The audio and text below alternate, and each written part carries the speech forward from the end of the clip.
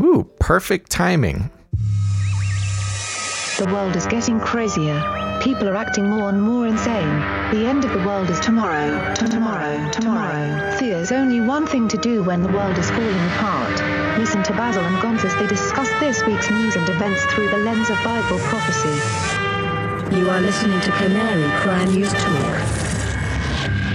You're listening to Canary Cry News Talk. Today is August 10th, 2020. This is episode 230. And today, War on Children. And you know me, I'm your best buddy Basil. And this is Gonz. Did you know that the word kid comes from the young of a goat? I don't know if that's where it comes from, but I do know that circa baby goats are called 1200. kids. The origin of the word. There's a cause and effect thing here, but I get it. Okay.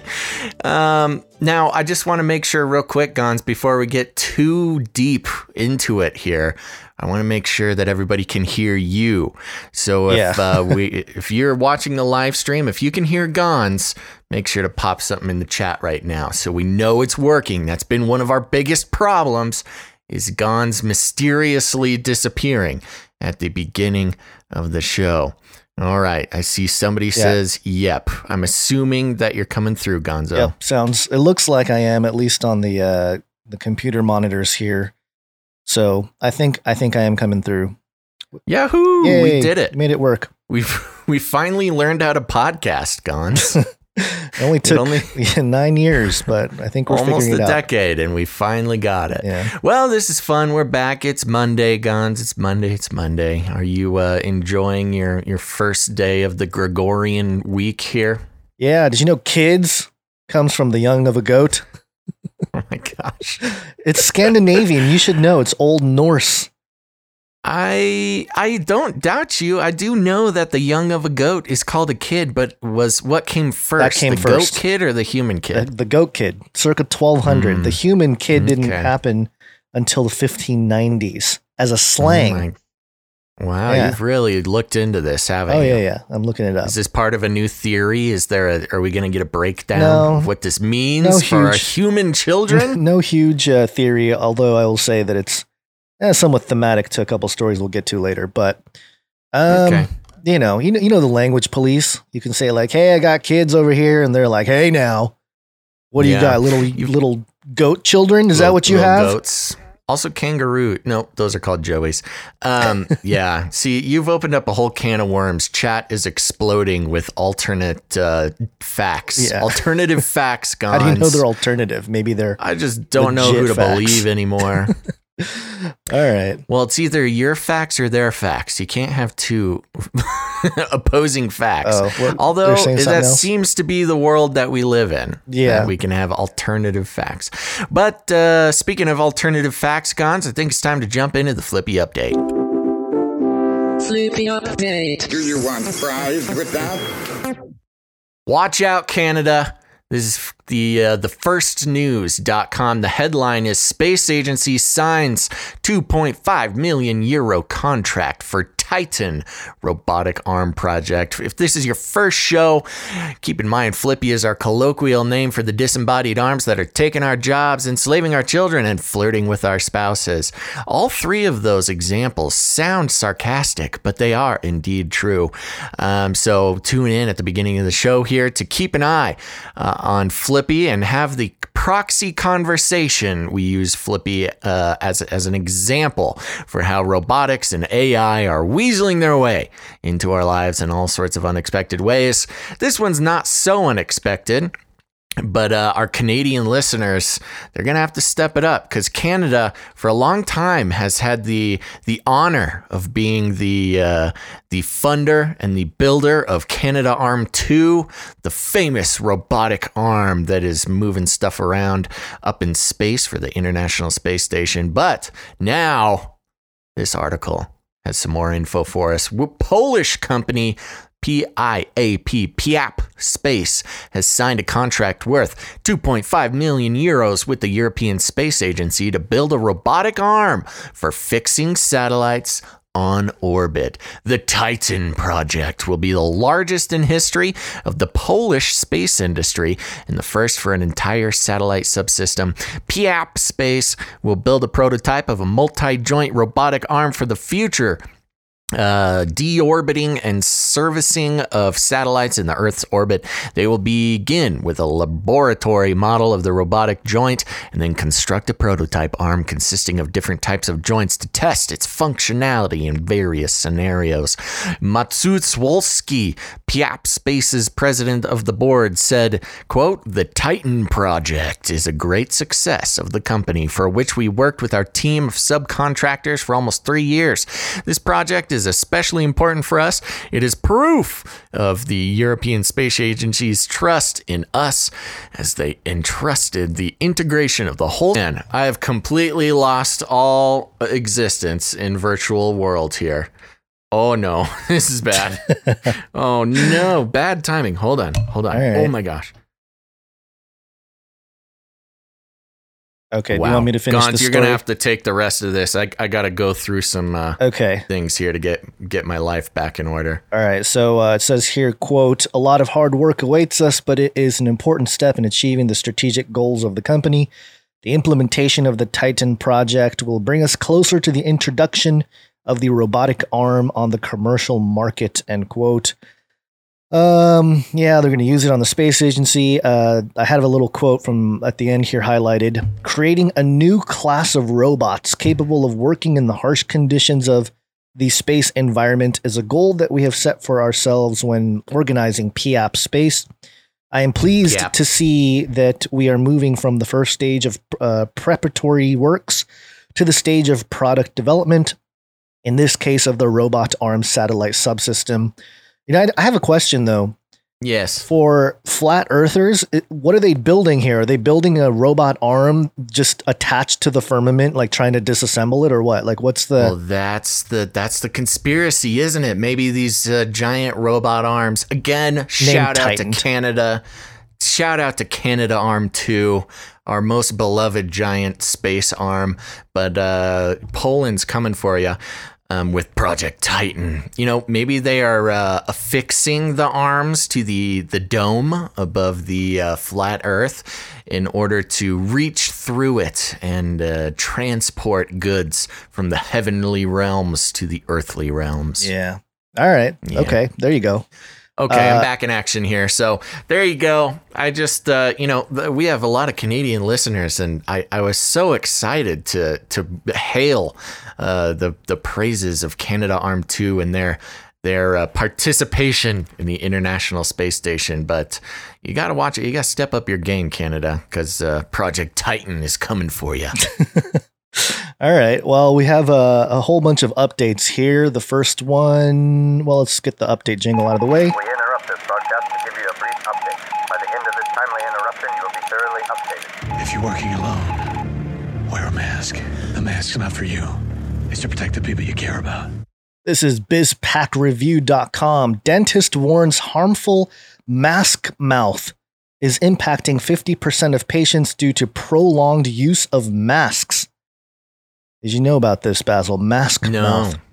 As if the debate over face mask wearing amid COVID-19 isn't contentious enough in some quarters, a dental practice is warning that keeping your mouth covered all or most of the time could allegedly lead to harmful hygiene issues such as gum recession, periodontal disease, and bad breath.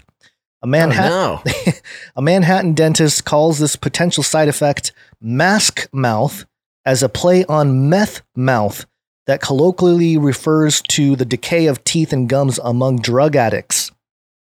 Explaining the phenomenon, the dentist Dr. Rob Raimondi told the New York Post that, quote, "We're seeing inflammation in people's gums that have been healthy forever and cavities in people who have never had them before. About 50% of our patients are being impacted by this, so we decided to name it mask mouth after meth mouth." Oh, no. Raimondi's colleague, Dr. Mark Scafani, explained that, quote, "People tend to breathe through their mouth instead of through their nose while wearing a mask. The mouth breathing is causing the dry mouth, which leads to a decrease in saliva. And saliva is what fights the bacteria and cleanses your teeth. And your teeth. Saliva is also what neutralizes acid in the mouth and helps prevent tooth decay and gum disease. And it goes on here, but I got a little highlight here. If it turns out that gum recession is a potentially dangerous health outcome for prolonged face mask usage, that could escalate the allegations about an infringement on personal freedom to a whole new level. So there you go. Mask mouth, Basil, your bad breath and decaying gums, all because you wear the mask. And also, masks are turning us all into mouth breathers. I was gonna say that's it's quite the insult, or at least it used to be. This is interesting because this whole mask thing hasn't really even been around that long. If it can cause such damage in just 5 months of wearing it periodically as you leave the house, that seems like a quick effect. I feel like there's some missing variables, like people not going to work and so therefore not brushing their teeth. That could probably have something to do with it as well. Just being in your house all the time, not feeling like you need to brush your teeth or freshen up. Not seeing too many people of the outside affiliations. Right. Yeah. So anyway, there you go. That's what I call other people. People of other outside affiliations. Oh, wonderful. Oh, that's funny. Yeah, wow. Yeah, that's pretty intense. Well, there you go. Another point of contention for the mask debate, the great mask debate. All right. We also have this update here. It's got to be biblical. 33 is the number of completion of the Great War. This is from the Gospel Coalition survey. Majority of American Christians don't believe the gospel. That's discouraging. I'm only going to read the first couple paragraphs here. A new survey finds that a majority of people who describe themselves as Christian accept a works-oriented means to God's acceptance. A survey conducted by the Cultural Research Center at Arizona Christian University find that American adults today increasingly adopt a, quote, salvation can be earned perspective. A plurality of adults, 48%, believe that if a person is generally good or does enough good things during their life, they will earn a place in heaven. 1/3 of adults, 35%, disagree. A majority of Americans who describe themselves as Christian, 52%, also accept a works-oriented means to God's acceptance. Even those associated with churches whose official doctrine says eternal salvation comes only from embracing Jesus Christ as Savior. Almost half of all adults associated with Pentecostal, 46%, mainline Protestant, 44%, and evangelical, 41% churches, as well as nearly 2/3 of Catholics, 70%, hold that view. While about 65% of American adults describe themselves as Christians, only about half, 54%, believe they will experience heaven after they die. Only 1/3 of adults, that's 33%, believe they will go to heaven solely because of confessing their sins and embracing Jesus as their Savior. Another 1 in 5 expecting to experience heaven are counting on earning their way in, or because they embrace universalism, that is, God will let all people into heaven. So, kind of interesting how they slap that 33% number on the people that actually believe they'll, get into heaven solely because of confessing their sins and embracing Jesus as their Savior. Well, I don't know. There you go. I mean, it certainly is a bigger debate than I think a lot of people think about often. I won't say that they don't hold strong opinions about it, but it's one of those things where, depending on the community, the Christian community that you're in, that can kind of be taken for granted. And of course, all sides have all sorts of scriptural references to support their side of the debate there. But yep, that is very interesting. 33% popping up again, as it always does, in order to just send a little message. It's almost like a reverse kind of thing where they're trying to slap 33% on those who believe. But anyway, thought I'd throw that in there because I thought it was an interesting little article. They do a lot of these surveys, and surveys are only as good as the people who actually take them. So it's not. I know, and there's always questions too about how the data is extracted, how the wording of the questions is, the little details, little rhetorical details that can have big effects on the emotional impact of these types of polls. For instance, one of them being. Let's see, only about half, 54%, believe they will experience heaven after they die. Right. Well, what does experience mean? Right. You're just going to experience it and then get thrown in hell, or are you going to be there, or what? Yeah, there's a lot of and then gray area. Even the 33% believe they will go to heaven solely because of confessing their sins and embracing Jesus as their savior. And then comes the question, if you confess your sins and embrace Jesus as your savior, and then, run around murdering people and doing bad things, the question is, are you still secured in heaven just because, of a one-time confession type of thing, which, is a big contentious point, even for non-Christians. Even when I was younger in high school, having a lot of these conversations with other high schoolers, which, is just about worth what it is. One of the big criticisms from the non-Christian high schoolers was, well, you can just accept Jesus and say a little prayer and then run around murdering people and you'll still go to heaven. And the once saved, always saved, non-works based salvation does make that a complicated conversation to have. But of course, there's all sorts of doctrinal views on this. There you go. There you go. Yep. Stats, polls, wording, polls, Christian rhetoric. polls. Yep. All right. One more quick update here, and this has to do with Lebanon. It will kill. And you want to take this one here? Oh, sure.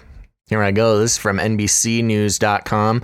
The article's titled, Lebanese Government Resigns as Fury Over Deadly Explosion Deepens Political Crisis. The government resigns. The government, Lebanon's government resigned Monday. The whole government just resigned. It's crazy. Oh, wow. As the fallout from last week's deadly explosion deepened a political crisis in the country's blast-ravaged capital, Prime Minister Hassan Diab said he would resign along with all of his ministers. Quote, "We will back down and stand with the people. We need to open the door for the people," he said in a televised address to the nation before presenting his resignation to President Michael Aoun. That's interesting. So there's a prime minister and a president.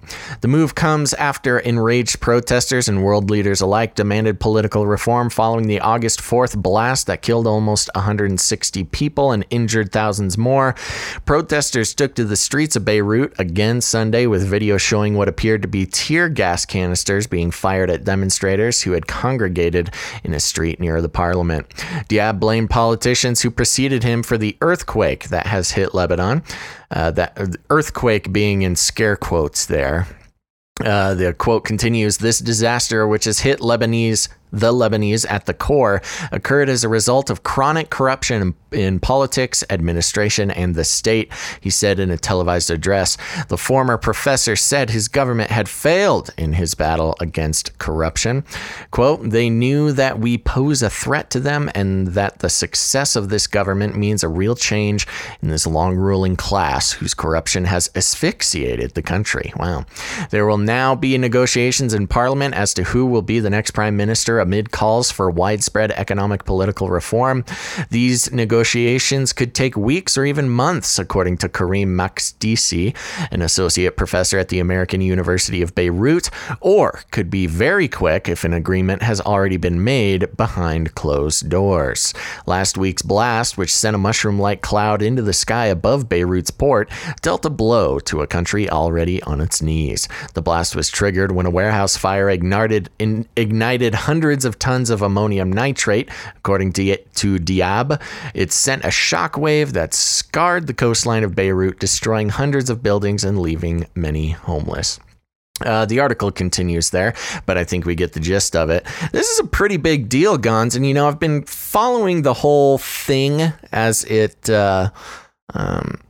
as it has been developing over the last week or so is very interesting. It seems like the main belief held by at least the outspoken Lebanese is that this was a bomb. I mean, whether or not it was an actual accident or just a product of corruption and et cetera, many of the outspoken activists and things, they're just straight up calling it a bomb. They think it's totally part of some plan to further cripple the people of Lebanon, and help some sort of grip tighten around the people. But, a whole government resigning is pretty exciting. It did not mention that the president himself would be resigning, just the prime minister and the lesser ministers. I don't really understand fully, just outside of my cultural context, how you can have a president and a prime minister and a bunch of other little ministers, but I guess that's how that works over there. So you've got a full-scale revolution going on, it feels like.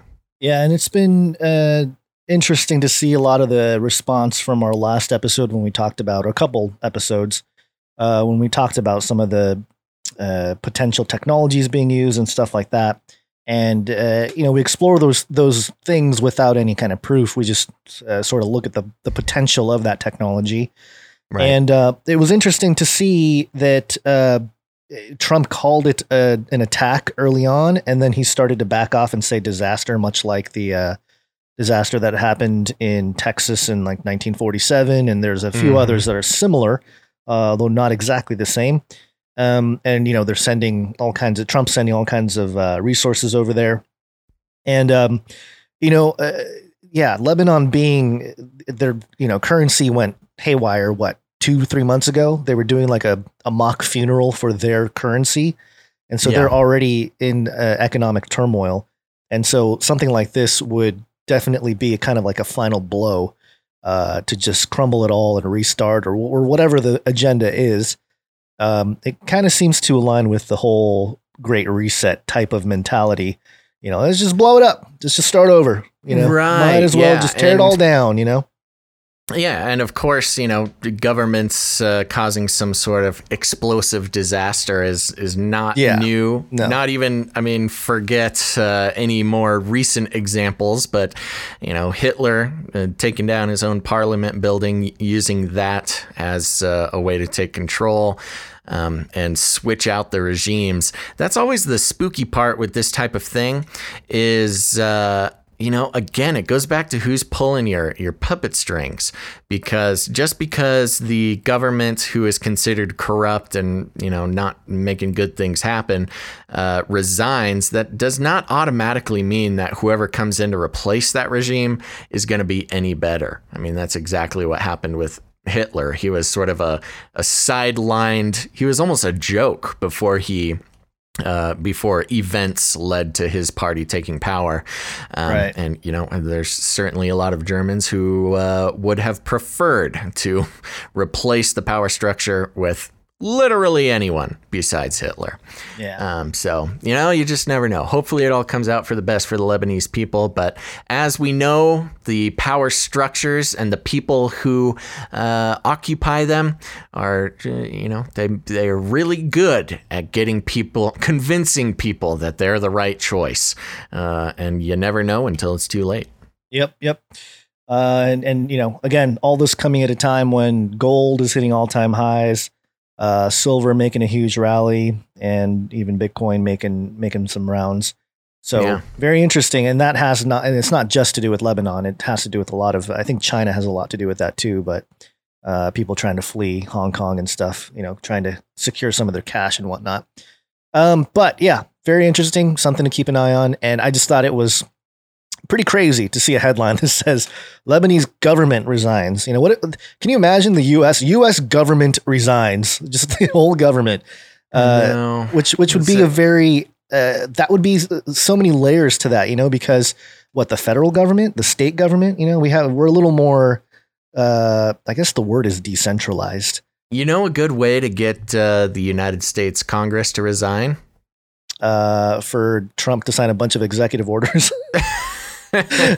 Well, first you take away their power to give themselves pay raises. Right. Then you take away the exemptions where they're allowed, literally allowed to do insider trading. Yeah. Take away all these, very corrupt rules that let Congress people get away with so much. And what? We can't be corrupt anymore? What are we doing here then? Yeah. What do you mean I can't break all sorts of laws that apply to every other citizen? Well, why am I even in this job? Get me out of here. That's what it would take. Yeah. All right, cool. Well, that's sort of our quick updates. And, there's always more updates to be had, but I think we need to get to the big story that we pushed off for a whole week. Two episodes now. Yeah. This is our third episode trying to get to this story, and it's almost past the point of relevancy. That's what I was going to say, but I would say I think it is still very relevant. Yeah. But it is past the point of the initial shock and awe. Right. Which maybe it's best that we come at it at this time. So I'm going to read over here from the dailymail.co.uk. And in classic Race war. I've warned you and warned you and warned you. Sorry, I had to in get classic that in. Daily Mail fashion, the first paragraph that serves as a headline here says, exclusive police body cam footage shows moment by moment arrest of George Floyd for the first time, from terror on his face when officer points a gun at his head, sobbing before he's shoved into a squad car, and begging to breathe as his life is drained away. Wow. I can't even get this whole headline to fit in the little... I have to decrease. I have to shrink the whole thing to make it happen. Okay. The article reads, body cam footage from two cops accused in the murder of George Floyd is revealed exclusively by DailyMail.com today, and it shows a rookie officer terrifying Floyd by pointing a handgun at his head and another callously picking a pebble from the squad car tire just inches from the dying man and seconds before he draws his last breath. The tapes show in minute detail how a very distressed Floyd begs Mr. Officer, please don't shoot me, please man, before the struggle that ended with his death on May 25th. It also shows how belligerent cops cursed at and manhandled the sobbing suspect, ignoring his pleas for compassion. Floyd resisted as the cops tried to force him into the back of the car, telling them he suffers from claustrophobia and anxiety, and how Officer Derek Chauvin knelt on his neck for nearly 9 minutes, leading to his death, ignoring Floyd's repeated cries of "I can't breathe." Floyd is even heard predicting his own death. Quote, "I'll probably just die this way," he says. Transcripts from the videos were released in mid-July, but a judge in Minneapolis had ruled the video could only be viewed in the courthouse, meaning few people have had the chance to watch the powerful images. But the footage has now been leaked to the DailyMail.com, so the world can finally see the tragedy of Floyd's last minutes as cops were mindless of Floyd's anguish. The footage includes more than 18 minutes from Officer Alex Quang's body cam and 10 minutes from Officer Thomas Lane. They were the first two cops to arrive on the scene after a complaint that Floyd had attempted to pass a fake $20 bill to buy cigarettes at Cup Foods, a store in the Powderhorn Park section of Minneapolis. Oops, so many videos trying to play on my screen here. Let's stop that. Okie dokie. Chauvin and a fourth officer, Tao Thao, were called in to assist. All four were fired the day after Floyd's death. Chauvin, 44, has been charged with Floyd's murder, and the other three face charges of aiding and abetting murder. The events have led to months of Black Lives Matter protests throughout the country over police racism and brutality. The two officers' body cam videos have been filed with Hennepin County District Court by Lane's defense attorney. It is clear from the video that Floyd was not trying to run away. He had plenty of time to leave the scene before police arrived, but instead he decided to sit in his car with two friends, giving the cops an opportunity to approach. The videos begin with Lane, 37, and Kung, 26, both in their first week as Minneapolis police officers, entering Cup Foods. Oh man, what is going on here? My virtual reality office has been destroyed again, Guns. You have to take it for a second. Okay, let's see. Can we just have one show without technical difficulties? No, especially if you're going to be using your VR setup there. Oh, this is... let's see. Where were you? I wasn't really following along. I am back in action. Okay. The videos begin with Lane 37, Kung 26, both in their first week as Minneapolis police officers. Entering Cup Foods, a staff member rushes up to them, waving the banknote. Quote, before they drive off, he's parked right here. It's a fake bill from the gentleman, he tells the cops. Lane and Kung then both approach Floyd's blue Mercedes SUV on the other side of the street. Lane goes to the driver's side, where Floyd is sitting at the wheel, and Kung approaches the passenger side, where Floyd's ex, Shawanda Hill, is in the back seat, and a friend, Maurice Hall, is in the front. Lane is seen knocking on the car window with his flashlight, but Floyd does not immediately open the door. Once the door is open, Lane immediately pulls out his handgun and points it straight at Floyd's head. Now remember, it's going to take us a little bit beat by beat here to describe the footage. And just keep in mind that before this, the only footage really that was available of the incident was the cell phone footage caught of, the last minutes of this whole thing. So right. This official sort of breakdown as of the 4th was brand new. Okay, so Lane immediately pulls out his handgun and points it straight at Floyd's head. Quote, hey, man, I'm sorry, Floyd says, and apologizes again after Lane gets belligerent. Put your effing hands up right now. Let me see your other hand, the cop is heard saying. Floyd does not immediately put his hands on the wheel. Put your effing hands up there, Lane orders him. Jesus Christ, keep your effing hands on the wheel. Wow, this is aggressive language here. Floyd tells the officer he had been shot before, and Lane replies again with the keep your effing hands on the wheel. Going down, lots of pictures here. Lane then tells Floyd to put his foot inside the vehicle. I'm sorry, I'm so sorry, Floyd replies. Gosh dang, man, I got shot the same way, Mr. Officer, before. Okay, well then, I say, let me see your hands. You put your effing hands up, Lane responds. The cop then orders Floyd out of the car, hands on top of your head. Step out of the vehicle and step away from me, he says.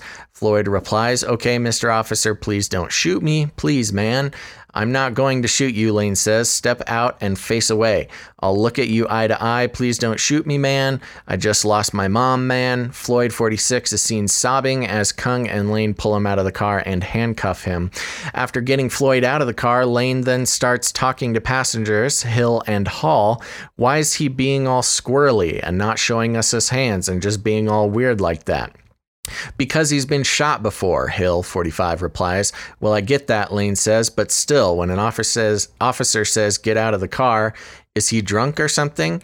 No, he's got a thing going on, Hill says, pointing to her head and making a circular movement with her finger as if to suggest her ex had mental problems. About the police, she adds. I'm scrolling down. The two officers then walk Floyd to the squad car, and the struggle really begins when Floyd refuses to get in, saying he has claustrophobia. He falls to the ground. Stand up. Stop falling down, Kung shouts. Stay on your feet and face the car door. Please, man, don't leave me by myself, man. Please, I'm just claustrophobic. Well, you're still going in the car, Lane says. Y'all, I'm going to die in here, Floyd protests. I'm going to die, man. I just had COVID, man. I don't want to go back to that.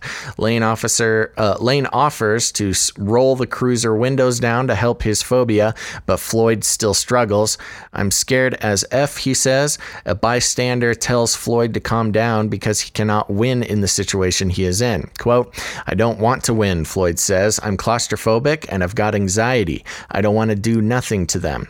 While still in the car, Floyd says for the first time the line that has become synonymous with his death, I can't breathe. Shortly afterwards, Chauvin and Tao arrive on the scene. The officers finally get him in the squad car and close the rear driver's side door behind him, but for a reason that is not clear from the video, Floyd comes out of the passenger side door, still struggling. Within seconds, he's lying on the sidewalk with Chauvin's knee pressed against his neck and Lane and Kung helping to restrain him. He says he can't breathe over and over again and calls for his mama, but his voice slowly gets weaker as his life drains away. Tell my kids I love them, I'm dead, he says at one point. Kung is seen nonchalantly picking a pebble from the squad car tire with his right hand as he restrains Floyd's legs with his left. As his knee presses the life out of Floyd, Chauvin, the most senior officer on the scene, asks rookies Lane and Kung if they are okay. Quote, "My knee might be a little scratched, but I will survive," Lane answers. Tao asks his fellow officers whether Floyd is high. "I believe so. We found a pipe," Kung replies. Lane says, "We found a weed pipe. There might be something else. There might be like PCP or something." Then Floyd continues to wail that he can't breathe. Kung is heard telling him, "You're fine. You're talking fine." Floyd replies, I'll probably just die this way." "I'm through," Floyd says. "I'm claustrophobic. My stomach hurts. My neck hurts. Everything hurts. I need some water or something, please." "Then stop talking. Stop yelling," Chauvin replies. "It takes a heck of a lot of oxygen to talk." As Floyd stops moving, Chauvin keeps his knee on his neck despite complaints from a small crowd that has gathered. "Check his pulse," one man says repeatedly. "You call what you are doing okay," but the other officers do little to stop Chauvin. At one point, Lane asks, "Should we roll him on his side?" But Chauvin replies, "No, he's staying where we've got him." "Okay," Lane says, "I just worry about the excited delirium or whatever." "Well, that's why we got the ambulance coming," Chauvin says. By the time EMTs arrive, George Floyd was dead. And that's the end of the breakdown. So a lot in there, but there was a lot more also that bring up questions. Gons, what are your first thoughts? I've been distracted looking at this Trump press conference that's breaking right now. He apparently ended it abruptly, and people are saying there were gunshots outside the White House just now. Really? Yeah, but let me pull the. I'm sorry to switch on you. No, like that's this, okay. I can do a little bit more breakdown on my end while you investigate that. Let's see. Real quick, let me just see, because I have this footage here from MSNBC. It's a 20-second clip of Trump ending his conference or press conference abruptly. So let's take a little breaking news here. It looks like they're just about going to be topping records hopefully soon. Excuse me?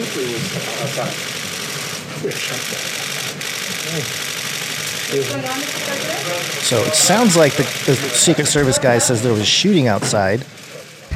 That's what it sounded like to me. And then Trump going, "Oh, okay," and he kind of like nonchalantly walks off.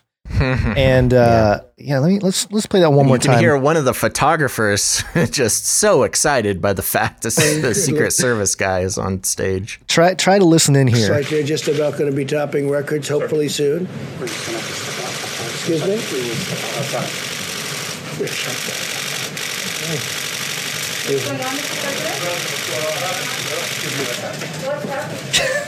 That photographer ruins the whole thing. So hard to hear what's happening. He really does. Yeah. That photographer gets his 15 minutes of historical fame by totally disrupting some pretty good news. Was it a gun or a machine gun camera? Interesting. I mean, all the different responses here. Some people saying staged to look important. Other people saying, this is it. They're going after him. Anyway, we'll kind of keep an eye on it. Especially after Trump's weird cryptic comment the other day basically saying they're going to try to kill me, so I might hide for a while. Right. Okay. Regarding his pharmaceutical industry related executive orders. Yeah, so, let me dig around a little more. You can kind of wrap keep up an the eye on Floyd that. thing. I'll just. Yeah. So if you haven't done it already, you can actually watch this extended footage. And one thing that a lot of people are making a pretty significant deal about is that he was saying, "I can't breathe," long before the knee on the neck part of the incident, which has certainly becomes ammunition for those who are skeptical of the response to the whole thing.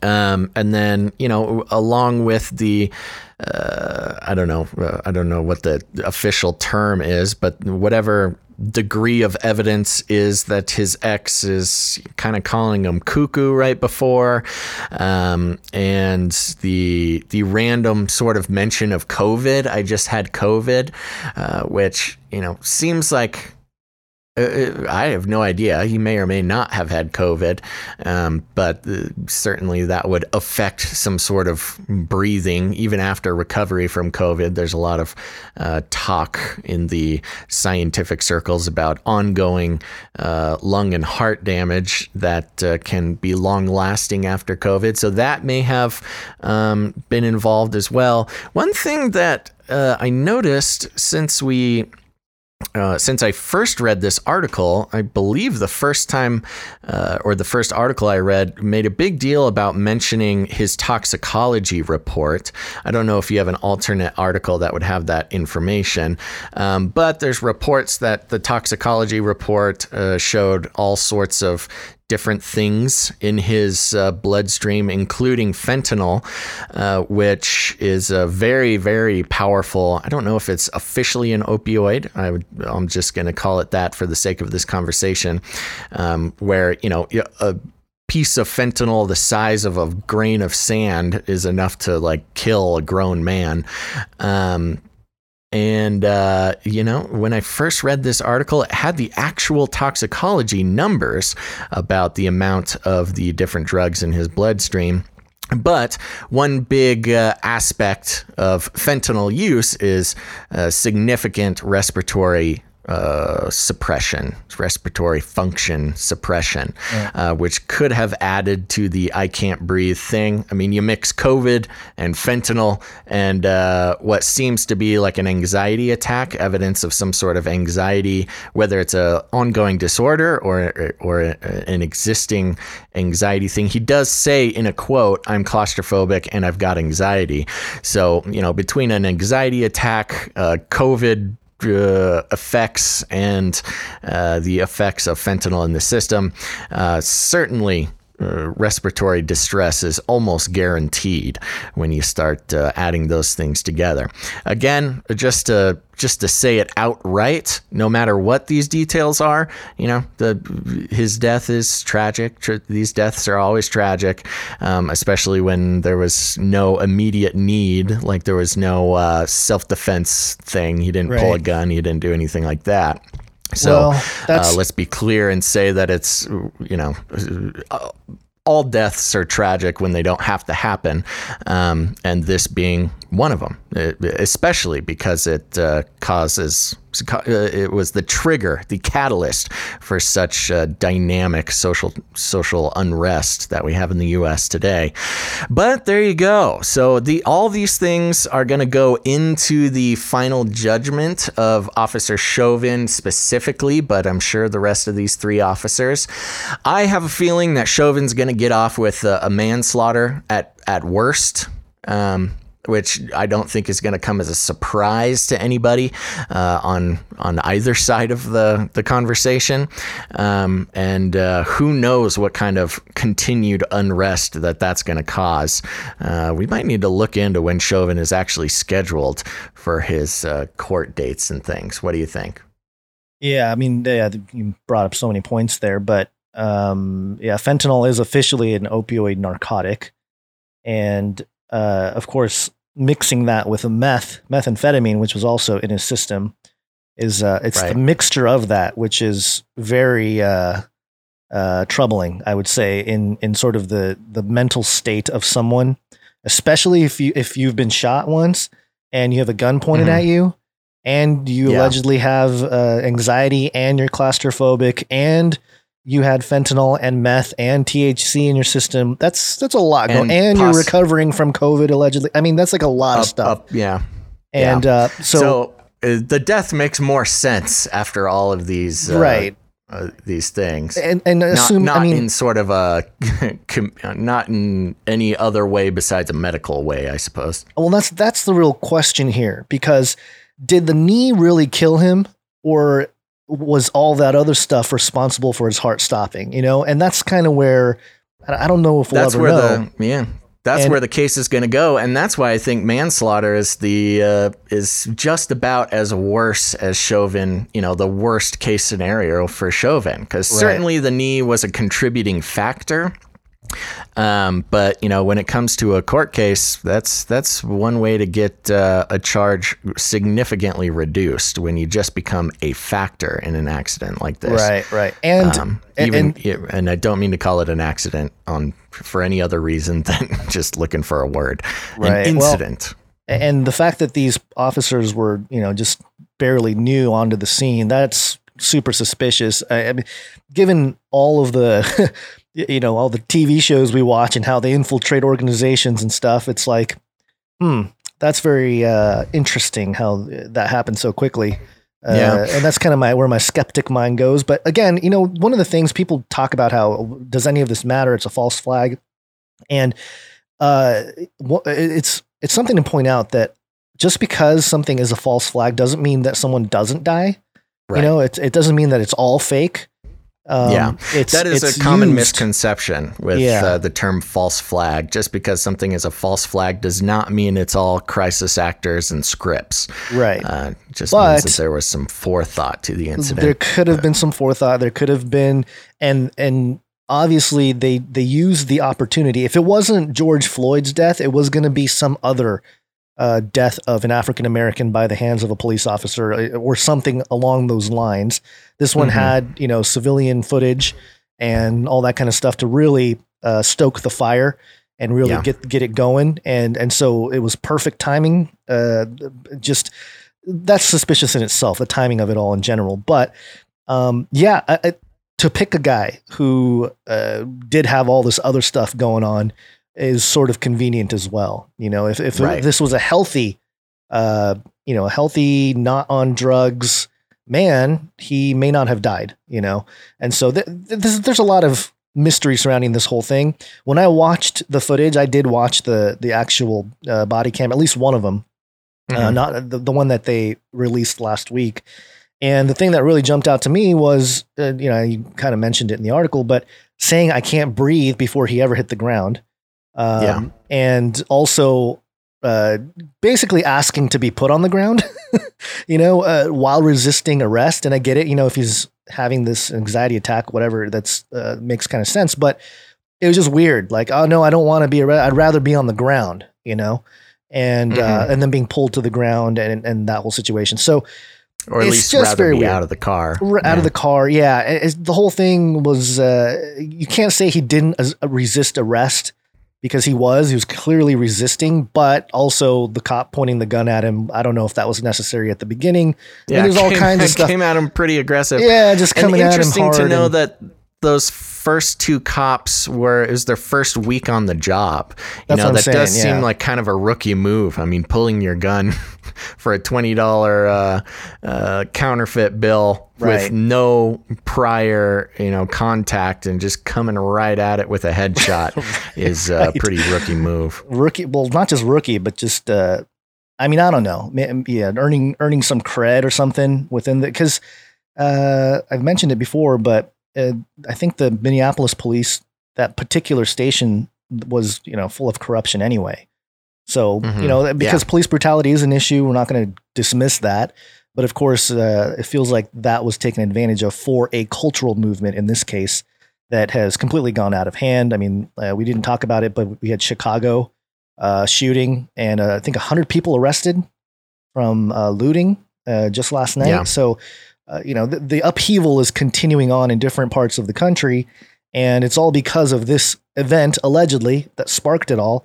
But here we are, June, July, August, 2.5 months later, and we're still having these violent clashes between the establishment police and the people that are, well, what's being labeled as protesters, although I would argue that they could be paid provocateurs at this point. It's a mix. I think it's a mixed bag. Definitely a mixed bag. So getting back to the Trump thing real quick, he did return to the White House briefing room and said there was a shooting outside the White House.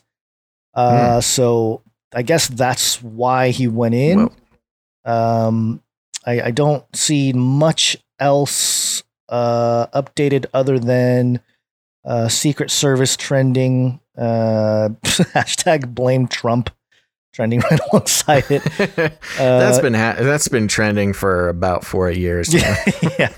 Hashtag interrupt Trump. Also part of the trending cycle here. So we'll see. We'll see what happens. Definitely could be staged.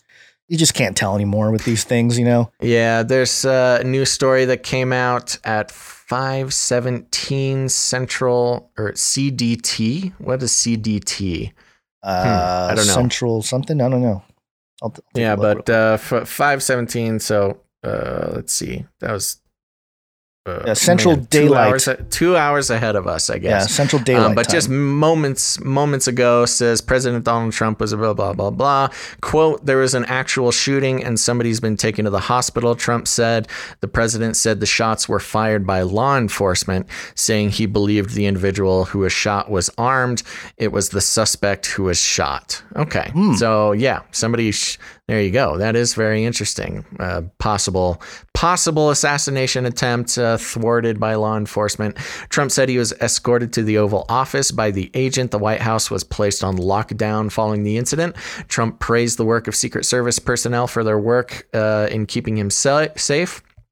Reuters White House reporter Jeff Mason tweeted that the briefing room doors were locked after the president left. Okay, so locking all the reporters inside there. And that's all the info right now. Let me play this here. This is a short clip that was tweeted out by Breaking 9/11. He returns here in Washington after shots fired near the White House. There was a shooting outside of the White House and seems to be very well under control. I'd like to thank the Secret Service for doing their always quick and very effective work. But there was an actual shooting, and somebody's been taken to the hospital. I don't know the condition of the person. It seems that the person was shot by Secret Service. So we'll see what happens. And there's a weird kind of cadence or demeanor from Trump when there's been a couple times when this type of thing has happened where, you know, he's been taken off stage and stuff like that, and he's never in a hurry. You know, it's almost like he's expecting it. Very interesting, I don't know, type of response. Yeah, to that occurred to me as well, you know, especially of an event like that, which as of now has such little actual consequences besides he gets to have the bragging rights of an attempted assassination. I don't know if this is true, but to me, it feels like, you know, when a president has an attempted an assassination attempt, it kind of seems like a little badge of honor. But I don't know. That might just be me putting my own preconceived notions onto the mindset of these presidents. I'm sure if it gets to the debate stage, if Hairy Legs Biden ever gets there, he'll boast about it, you know, telling Biden how he's too slow and nobody's ever tried to kill me. I've had my head opened up twice for brain surgery, but nobody's ever tried to shoot me. Yeah, something like that. Okay, well, we'll again keep an eye on that, and if anything else comes out of it, then we'll definitely report it. But yeah, I think we're wrapping up the whole Floyd thing. If you got the stomach for it, I would recommend, you know, check out the new footage from the George Floyd body cam stuff and add it to your mental library of facts and figures to help gain an understanding yourself. Don't just listen to us talk about it. But there you go. A lot of news about that. Yep. And it only took us a whole week to get to it. Finally. Okay. Finally. All right. Well, we have what's next? We have a story. Well, it's actually kind of more of an opinion piece, but it has some. It's partly to do with the title of this episode, and so we got a couple jingles here to set it up. First, we have what happened to my mind control jingle? Looks like it disappeared on me. That seems to happen. Mind control intensifies. Yeah, but also this. And melt those babies into candles. That's right. This is melmagazine.com. And this is a very interesting article. I think we'll try to deconstruct it a little bit. How Save the Children became a conspiracy grift. Oh, jeez. The marchers arrived at the headquarters of CNN in Hollywood on Friday afternoon, buzzing with righteous energy and looking to make a point to one of America's biggest news networks. They spilled into the small lobby hallway of the building, chanting, "Save the children," and waving signs with all sorts of messages. Child lives matter. Pedophile is not a sexual orientation. End sex trafficking. But despite it being the UN's World Human Trafficking Awareness Day, there were decidedly stranger signs and ideologies being shared too. Countless signs at the CNN rally and the ensuing march referenced Pizzagate, the widely debunked conspiracy theory, with the link, that claims to pin Hillary Clinton and longtime ally John Podesta to a child sex ring.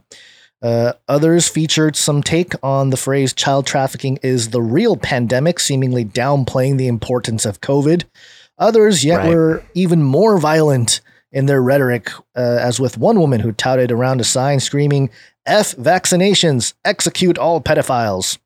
The marchers even stopped on the Walk of Fame to vandalize Tom Hanks' star with a black Sharpie marker based on the belief that he is a trafficker. And some videos here.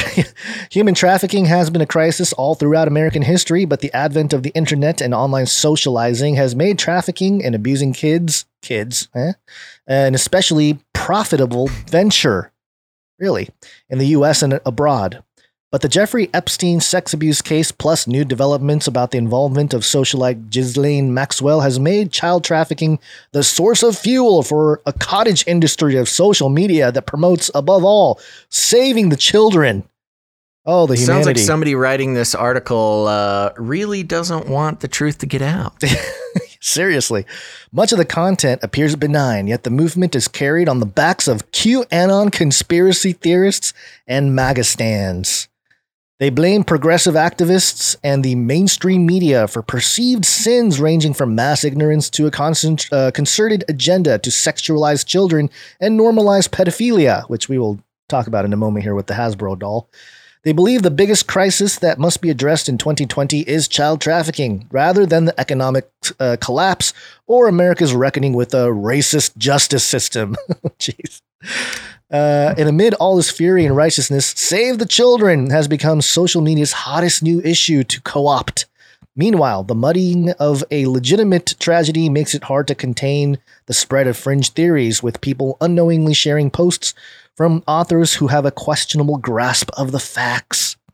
I was surprised to find this in my own life, with friends sharing anti-trafficking posts from accounts that espouse Pizzagate logic elsewhere in their timeline. Interesting. Pizzagate logic, Basil. Do you have Pizzagate logic?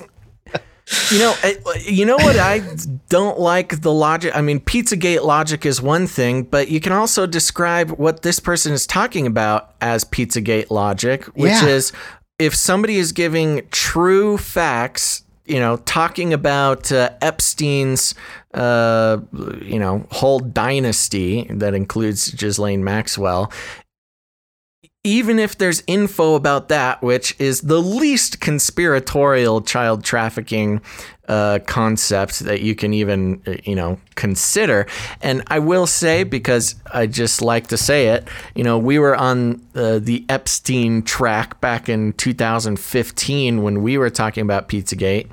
When I hear the description of Pizzagate as Hillary Clinton owns a pizza parlor that trafficked children, and isn't that crazy? I'm saying, yeah, that is crazy. That was never the main story. Epstein was always at the center of Pizzagate. Yes, it did have connections with Hillary Clinton.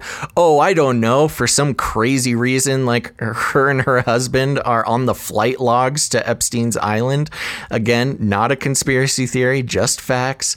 And there seems to be this obsession with saying, well, Epstein's doing this crazy, horrible stuff, but Pizzagate, you're crazy. It's just like this deflection that that makes no sense to me, and it's really irritating.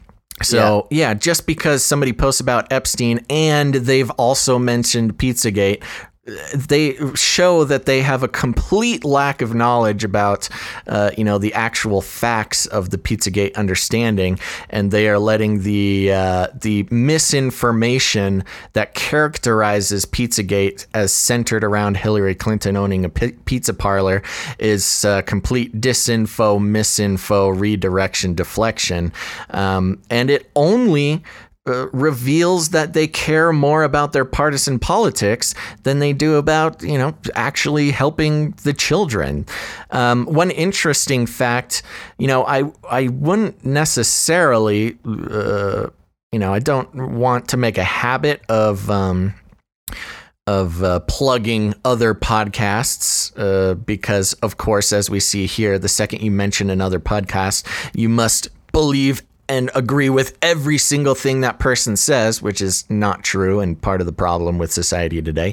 But Sam, what's his name? Sam Harris. Yes, Sam Harris just did a podcast called The Worst Epidemic, and it is a grueling discussion about the epidemic of child trafficking, and it is not for the faint of heart, but I was happy to see that he did it and did call it the worst epidemic, which I think we would all agree with here, and goes into some very distressing details. And it's all, Sam Harris, he's not a conspiracy guy.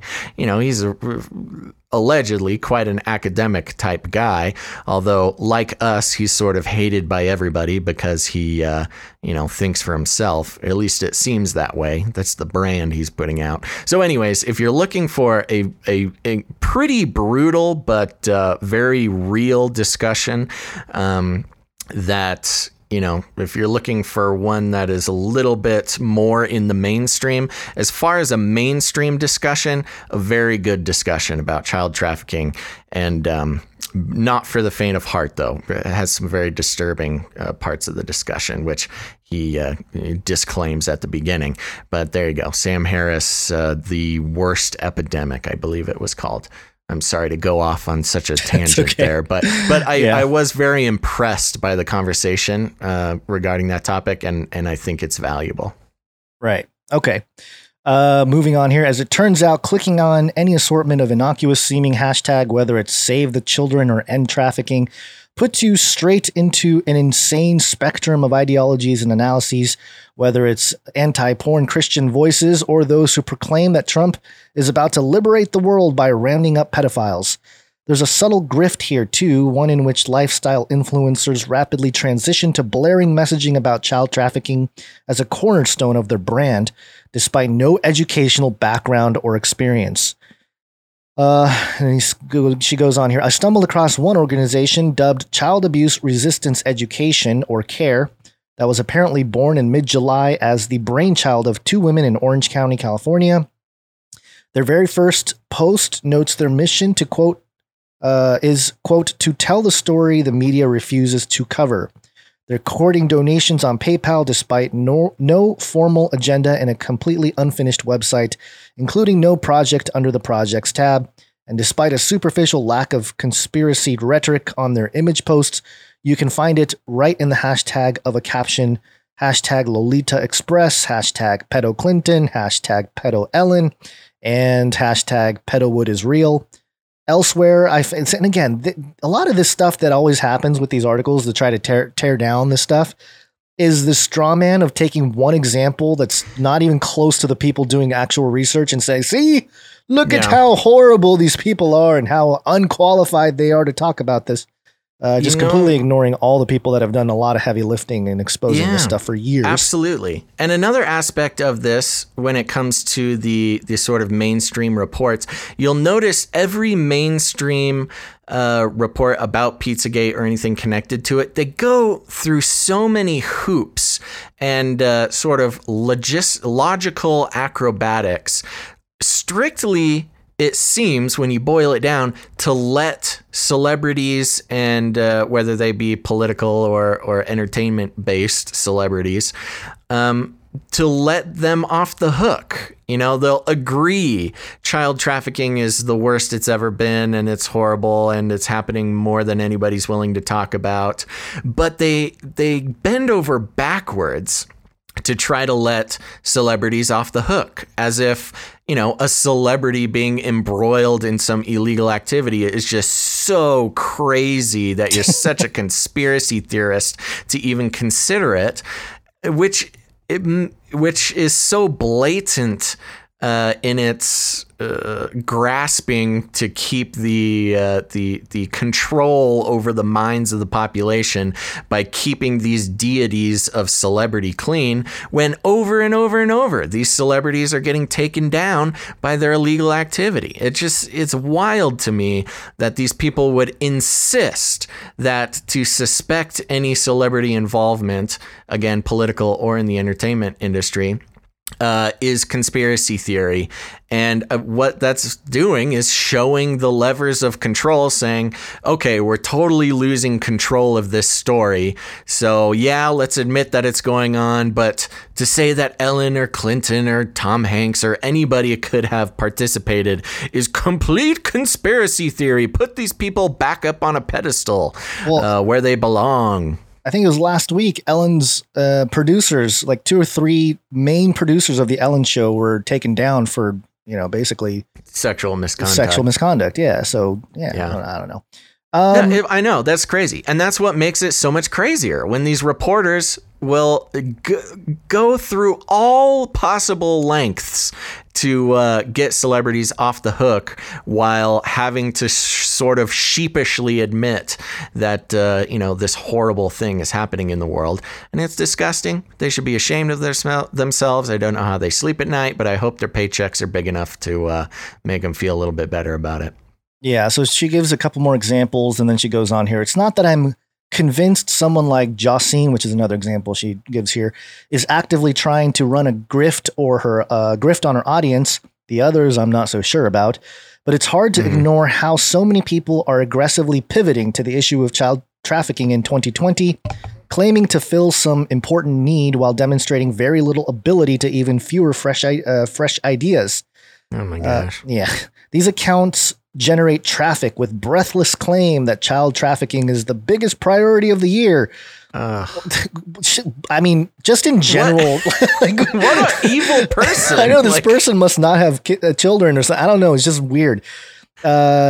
Repeating claims that they're reporting things the mainstream media won't touch, no matter that a quick Google News search proves otherwise. Oh, Google News search says so.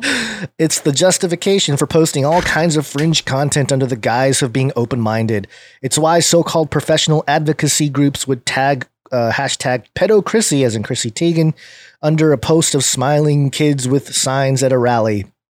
Trump himself has courted QAnon as a virulent but useful part of his fan base, and the quote, Hollywood plus Democrat elites equals pedophile cabal logic at play surely plays to his favor in an election year. But we also saw how fringe conspiracy theories can lead to actual violence. They bring up this point over and over and over again. As with the man who shot up the DC pizza shop with a rifle while believing he was freeing shoot up the pizza shop. He shot one bullet that happened to destroy a hard drive that would hold all the relevant information. Who happened to be an actor whose father was involved in helping child trafficking. Anyway.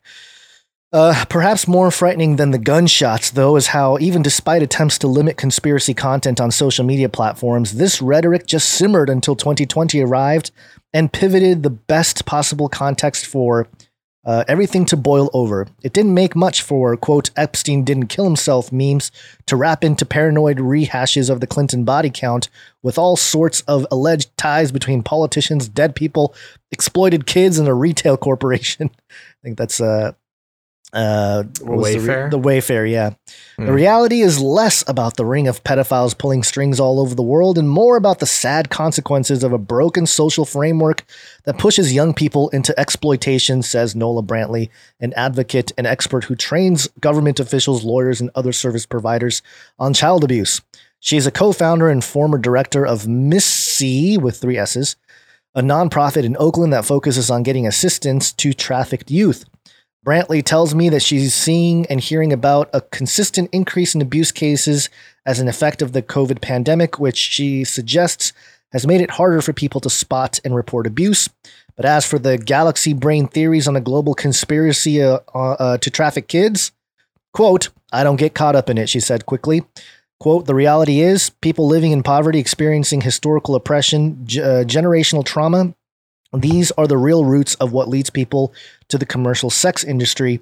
It's not necessarily some barbed wire and handcuffs that keep kids in this. It's circumstance, a lack of opportunity, and the normalization of abuse, end quote.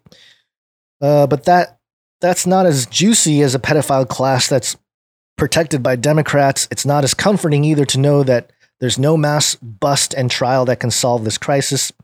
The work of a group like Operation Underground Railroad proves that it takes so much work to free just a few kids from slavery, usually with no-name brand villains to point a finger at when the dust settles. It all reminds me of the gap between our cultural view of rapists and shadowy men in alleys rather than uncles and mentors and friends. Fittingly, there seems to be a lot of new noise around trafficking, but little fresh insight into what fixing the problem requires. Meanwhile, people with no idea of the harms of fringe theories. Yeah, crazy to think that arresting high-profile traffickers would not be a sufficient solution for this person, or at least play a major role. Yeah.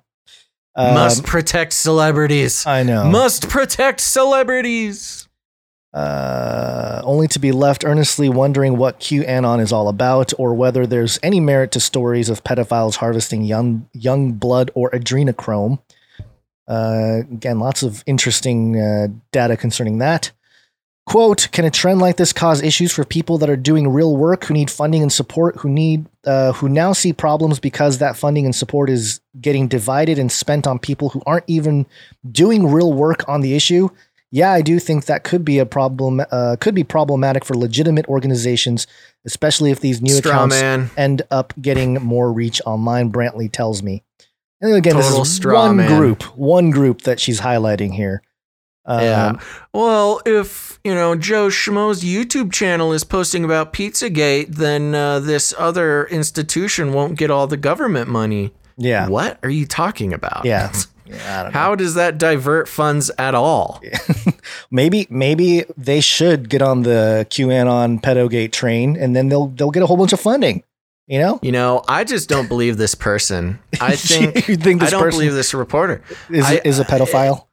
No, I think, whether, well, maybe, who knows? Apparently there's more of them than we could possibly think. And this person seems to be insistent that nobody in the limelight of, American media could possibly be involved in such nonsense.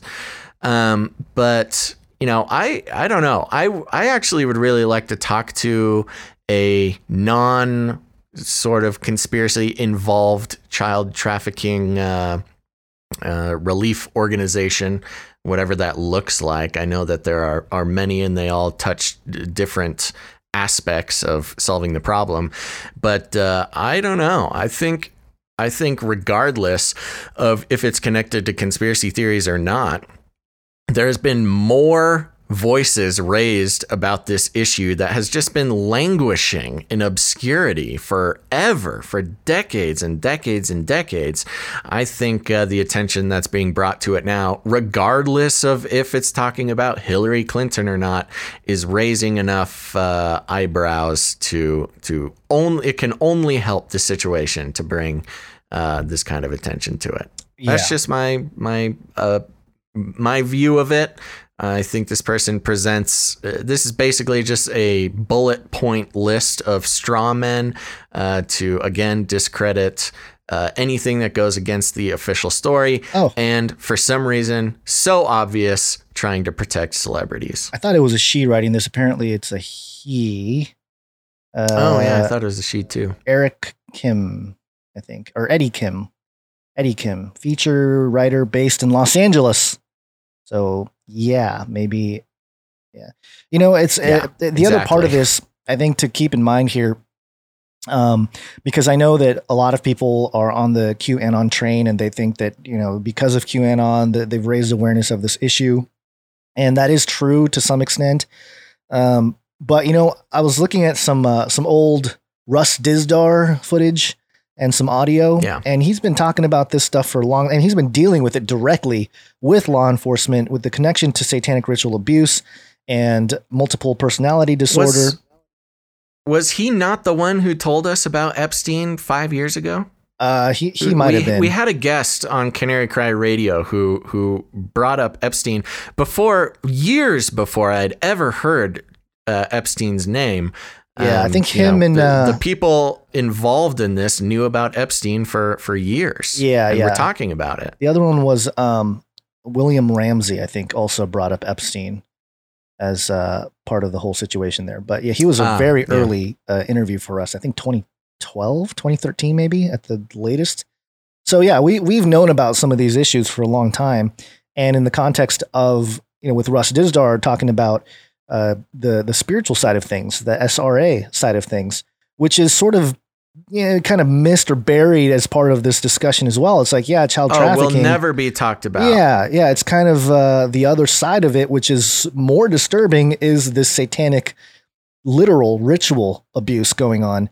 And I think that's sort of the spiritual side of things is where it's more troubling, more in terms of the church to do something about it in spiritual warfare. That's where we can really step up. And, you know, listening to the old Russ Dizdar stuff, he was always frustrated that churches don't acknowledge that this stuff existed.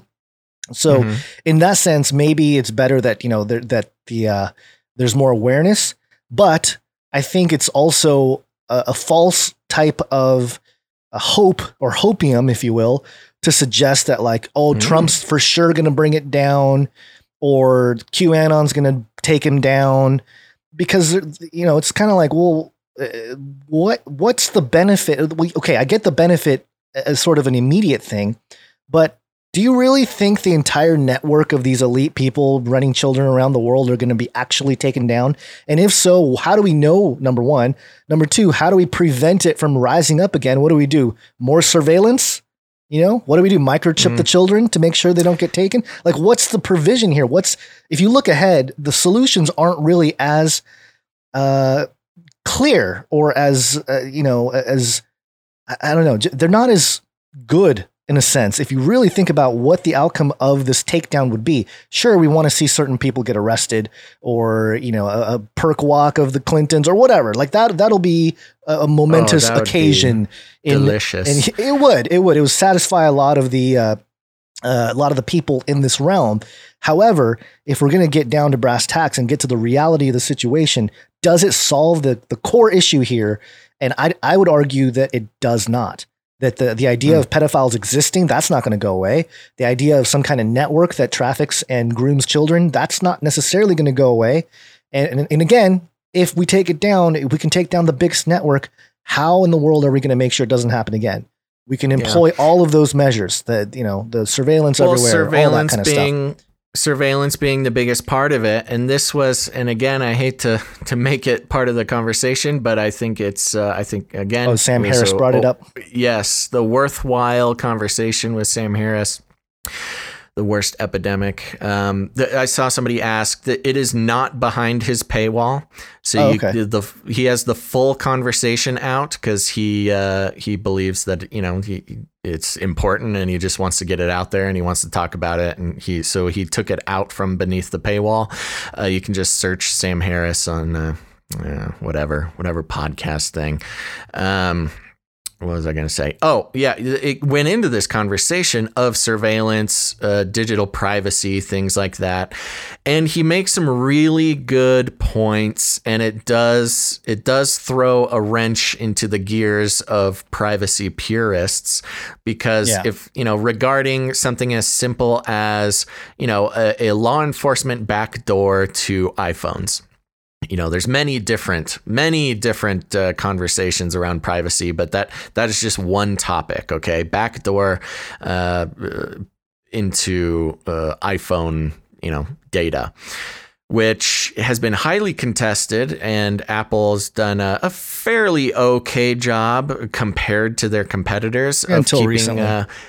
But even then, they're still doing better than everybody else, but Sure. still not great. But the question being, Gons, as you know, if the option was give law enforcement a backdoor into iPhones in order to, make a big dent in child trafficking, even if it's to save, any number of individual children, you can put any number on it. Yeah.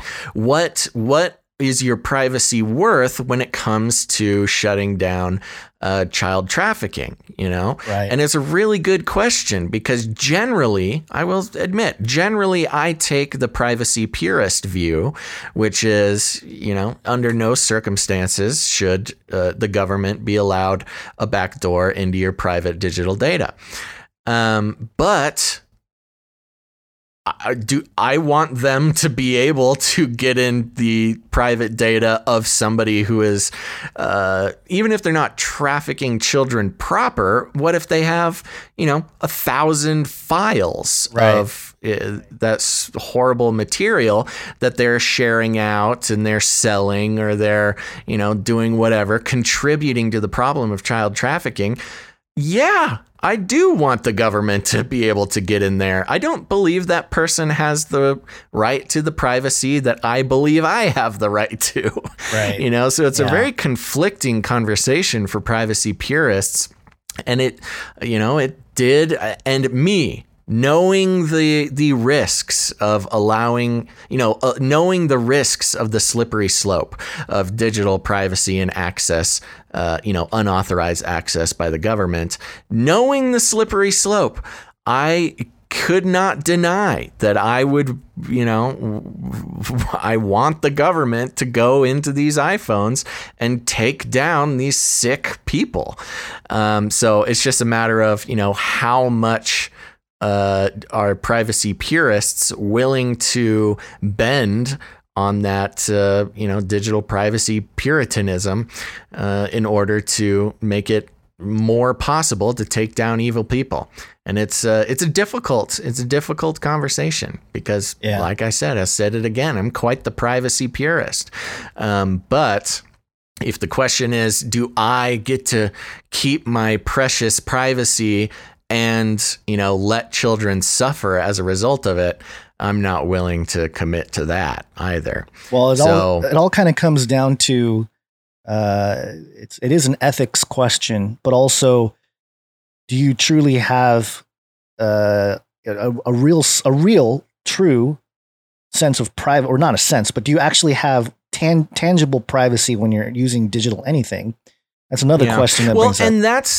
And that's actually something that does need to be addressed because there seems to be this information, and I would call it disinfo, and it's used with the concept that, they already have everything. They can already get into everything. And I'm telling you, that isn't the truth. You can keep, if you're careful and you're diligent, you can keep your digital privacy. This idea that the government already has every possible piece of your digital data is just not true.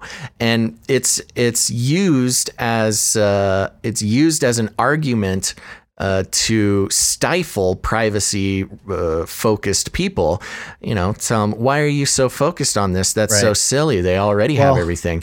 And it's, maybe I'll go into it deeper later on, but the cold hard truth is they don't. If they did have a backdoor into everything, why would we even be talking about it? Why would it even be brought up in Congress? Why would it even be an ongoing thing? Well, they got to keep the illusion going, but also, well, sure, you would chalk it up to complete theater. Yeah. But there's a line between complete theater and the other side of that, not complete the theatrical theater. Well, the other thing to mention, and this is getting a little bit more into the, futuristic talk, or you can call esoteric conversation about quantum computers and AI and all that. But in the show that I just finished watching called Travelers, that was one of the things. They can only travel back in time to the 21st century when technology was everywhere, because the AI quantum computer can see anything, access anything that ever had a computer chip in it. And that was kind of one of their talking points. And if you talk about a quantum computer that can calculate endless, infinite calculations and possibilities, and to find that one thing, theoretically, it's possible for something like that to take place, where it can go back and mine all kinds of information that's stored on microchips, not necessarily accessible to humans now, but given a backdoor in the sense that anything computing wise, electronics, kind of is a theoretical possibility. Is all I'm saying. Theoretical, and also, I mean, if I'm gonna be real about it, I mean, I spend way too much time getting the details on this and thinking about this and talking to people about this, and there's just things to remember. You can have digital privacy. It is possible. It takes energy, it takes diligence, and it takes non-compromising, strategies. Right. But you can do it. So this idea that the government already has everything is false. I believe it's disinformation in order to normalize the idea of letting them have everything. And you can see it at work with this TikTok thing. Yeah. We've spent a lot of time talking about TikTok the past few episodes and its relation to privacy. And all these, Gen Zers saying, the government already has everything, already knows everything. Why would I care about TikTok, taking my information over to China? And it's just not true. It's been normalized for them to not care about their privacy. Yeah. And that's what's dictating these conversations. And I'm telling you right now, folks, it is possible to have the privacy if you put enough energy into it. So don't let the normalization sink in that will make you complacent and, give up the permission, if you will, the consent to companies and governments to have everything. Right. They want you to think that it's already happening. And then tying it back to this conversation about, surveillance and privacy, given the pedophile network, so to speak, or just pedophiles in general, or just bad people in general, criminals in general.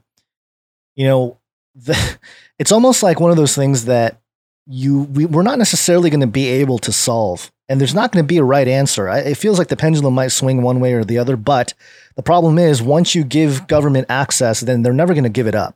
So It's always going to be the situation, I think, for the foreseeable future.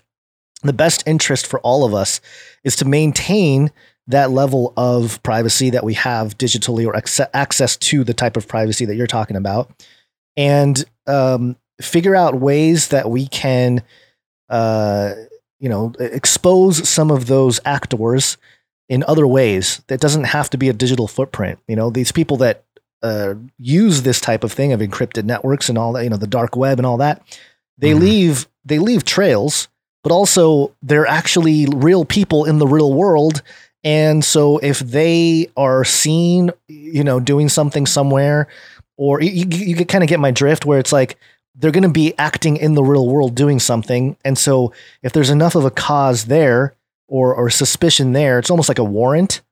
I can see how that can trigger some sort of access or allowed access into, a backdoor of a digital device per se. But again, that just depends on the amount of savvy that the people that are doing this type of thing have.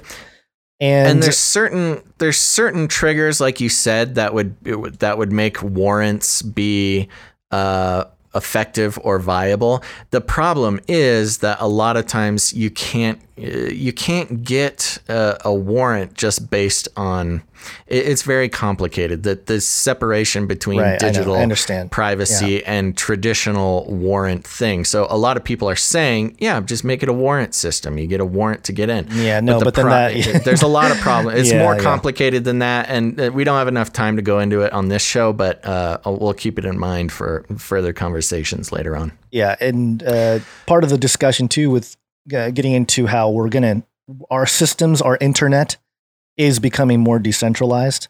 And so that's another part of the conversation. We won't get into it necessarily, but of how things can exist immutably, but not necessarily the access to that information. And that's a whole nother level. And that's why in the world of cryptography, people talk about, Bitcoin. Oh, what about the quantum computer? It's going to hack your Bitcoin. It's like, well, if quantum computers can hack Bitcoin, it's going to be able to hack everything. So it's, Bitcoin's going to be the last of your concerns. It's going to hack all computing systems, everything, every possible thing. Yeah. So it's more than that. It's a bigger conversation to talk about that. But yeah, I think we've kind of gone on about this, but I think the point here being that it's a discussion that needs to be had more as part of the greater discussion of child trafficking and the solutions of it.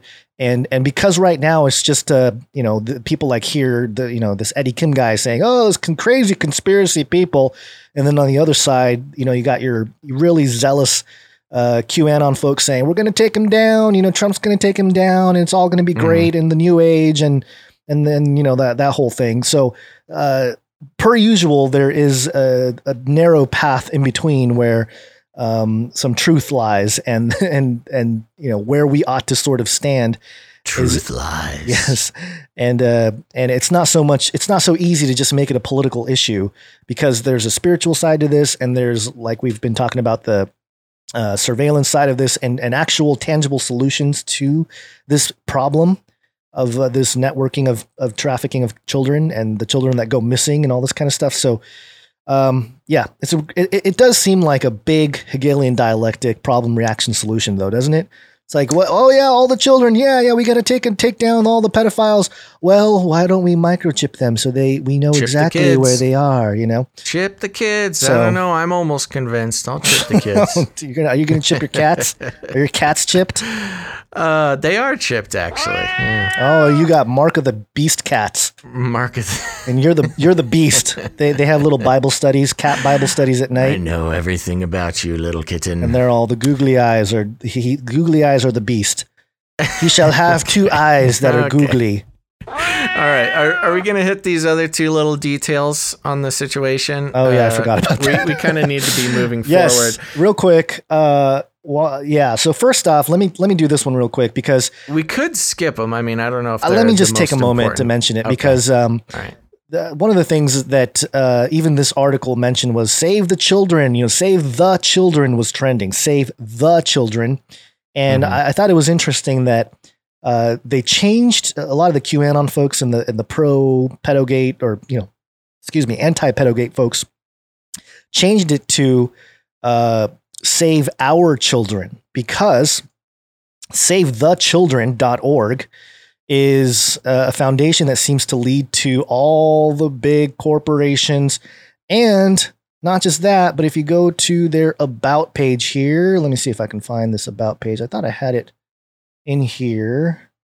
I guess I closed the wrong one, because maybe it's this first About page. It's got a list of names of people that are involved in this. And man, I totally don't have it right here. I got to find it. But let's see, maybe leadership and trustees. Maybe that's where. Are you looking for the partners? What are you looking for? Yeah, just people involved in it.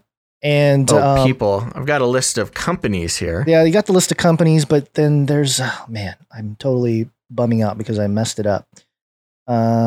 Because the names that were included in here were Bill and Melinda Gates Foundation, the Rockefellers. There were a few others. There's a handful of others, but anyway, the Save the Children, there's organization. Something called the Simon Society that has a list here that includes the Bezos family. Bezos family, yes. Yes, I think which is interesting that they need to update that. The Bezos family is not as homogenous as it used to be. Yeah. Well, looks like I can't find the exact got page. Oppenheimer in it. It's got wow, yeah. No, it's on that same partners page. It's just further down on the line. I thought it was okay. Maybe, but maybe there I you missed go. It. Let's move on. Go. If you want to take a look at, we'll go into that maybe again further. This is going to be an ongoing story, so yeah, we'll move that on. And I think the Hasbro doll thing, I think everybody's heard of that, but let's just review it real quick and then we'll take a little break. This is from BusinessInsider.com. Hasbro pulls Trolls doll amid uproar over giggle button between its legs, which critics say promotes child abuse. Hasbro is pulling a Trolls World Tour doll from shelves after critics said it promotes child abuse.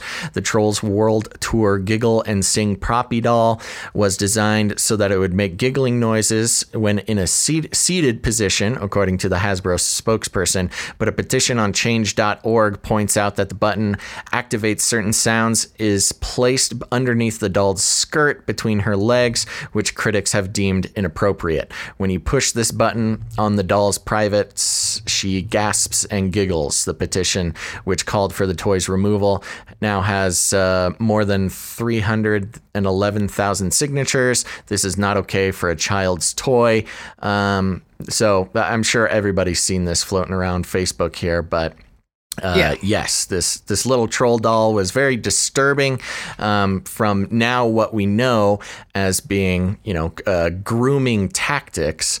And toys have always been a part of grooming tactics for people who perpetrate this sin, this crime. Yeah. And so, they're taking it off the shelves. They're stopping it. And here's the one thing. It's only because of the crazy conspiracy theorists that this happened. Right. I mean, this is a very legit grooming tool. If not meant, if Hasbro didn't design it for that exact purpose, not even as a corporation, but some sick designers, sneaking it past, whatever. I'm not even making any statements on the role of the corporation or individuals in the corporation, but it certainly could be used for grooming. And it's only because of the crazy conspiracy theorist crowd that action was taken on this. Right. The vanilla normie crowd did not cause this to happen. It's the passionate, fringy folks that made this happen, taking this down, getting this off the shelves, taking it out of the hands of those who would use it as a tool for grooming. And so to those who are in that category, we salute you. All right. Let's we got to take a break and we got to get out of here. We're pretty much we got to move fast, so we'll do that. Okay, here we go. It's break time.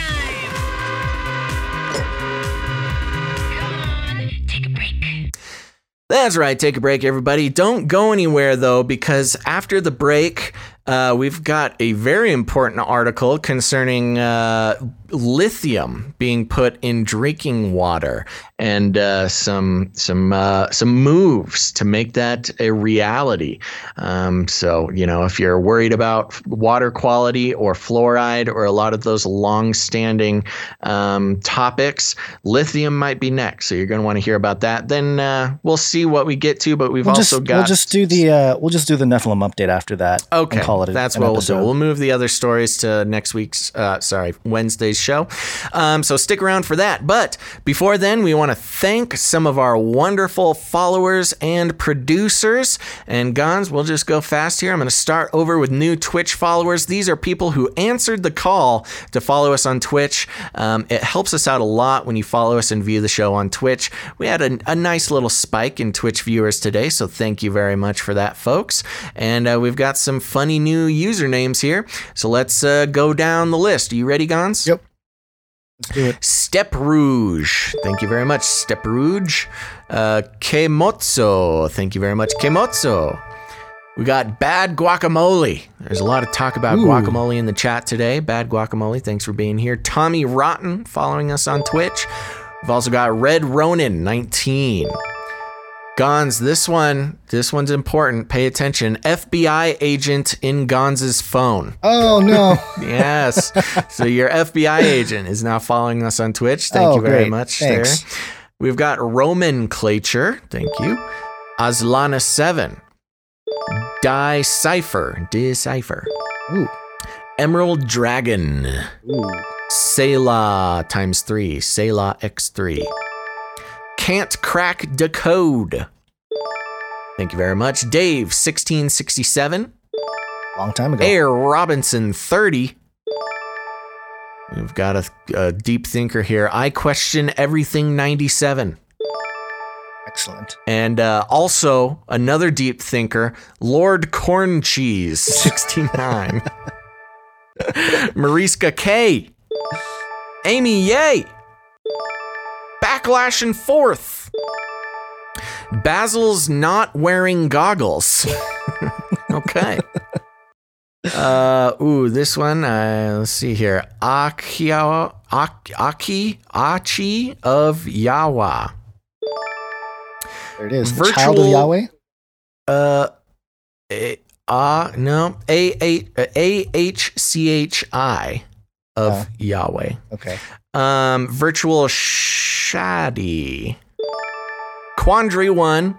Almost done here. Okay. Actually, that is it. That's the end. Thank you very much to all our new Twitch followers. It really helps out a lot. And if you can, please watch the show on Twitch. We encourage everybody to do that. You might enjoy YouTube or Facebook or something a little bit more, but we do recommend following us on Twitch or at least multiple outlets and turn on notifications, because you never know who's actually going to send out the notification and who's not. But Twitch is a good option for that. Next, we want to thank some of our new producers. That's right. We are on the value for value model. What does that mean? That means we don't believe in gaining your trust and your attention and then commoditizing it and selling it to advertisers. We believe that that's what's wrong with the world today, is that when you trust and view a piece of content, a lot of times if they're selling ads, you are being commoditized, turned into a number for the personal gain of the creator of that content. And we just didn't want to do that. It didn't feel right to us. We didn't want to start thinking about you, listeners and producers, as commodities, as just a number to get bigger so we can get paid more. Instead, we believe in the concept where if you help pay for a piece of media, if you value a piece of media, I mean, think about going out to the movies. If you're going out to the movies, you're going to pay, $15 for a ticket, and don't even get me started on if you're buying popcorn and stuff. You could easily spend $50 at a movie theater and you get, 2 hours of entertainment. Well, we're putting out sometimes 8 to 10 hours of more than entertainment. Infotainment. Every week. Yes, infotainment. And so there you go. If you gain any value, maybe consider comparing it to other pieces of data that you absorb. And if you value the show, you want to keep the show going, and you want to put your money where your heart is, helping the show out is a great way to do that. And because this is the real world, you're not just a listener, you're not just a donor, you are a producer. So we want to thank some of our new producers. Guns, are you ready? I am ready. Yes, ready. Okay. Over here at patreon.com/CCNT for Canary Cry News Talk, patreon.com/CCNT. We got a couple of people coming in. First of all, Guns, let us thank, I'm going to go to the official list here. Let's thank Sergey. Thank you very much, Sergey, coming in. And then let's give a big old thank you to producer AMF. Thanks, AMF. That's right. Some new producers. Everybody in the chat is thanking you. And if you're not, you need to thank them now, because they are helping the show keeping going. Now, over at patreon.com/Canary Cry Radio, 2 separate accounts, but you get to take your pick. Patreon.com/Canary Cry Radio. I want to thank an existing producer for upgrading their producership, and that is producer Stephanie. Hey, Stephanie. Thank you. Thank you very much, Stephanie. Like I always say, it's hard enough to get new people to support the show. It's even more difficult to get producers to upgrade their support. So we are eternally grateful for Stephanie, but also Sergey and AMF. Now, if you don't like Patreon, that's okay. We've got more ways for you to support the show.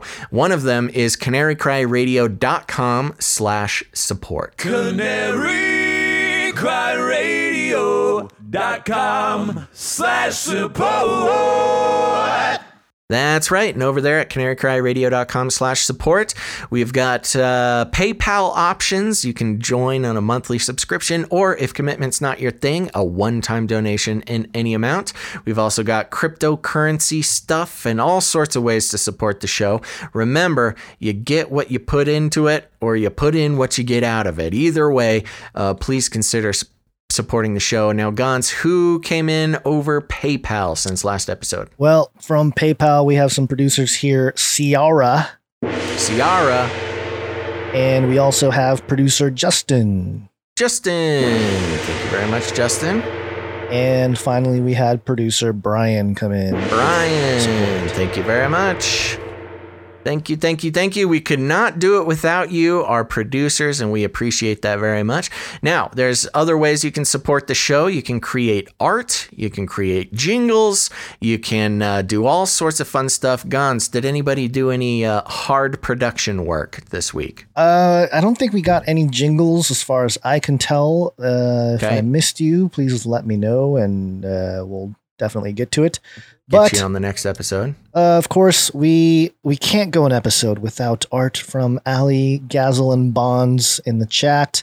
Ah, yes. And today she sent us a piece of art, hand-drawn, called Just Glitch It. And Just Glitch It. This was in response to our last episode being so glitchy and not being problematic. Very as the problematic kids say today. The children, not the kids. They're not goats. Oh, sorry. And yes, so thank you, Ali Gazelle Bonds. This is a very good one to describe it to the audio listeners. It's called Just Glitch It, and it is a pack of dogs. We've got 2 dogs, and one of them is using a computer, which is very impressive. And this dog is saying, "They're going live again, boss." And then the other dog, the boss dog. Now, mind you, these dogs have collars on that are YouTube branded. So these are the YouTube dog mafia.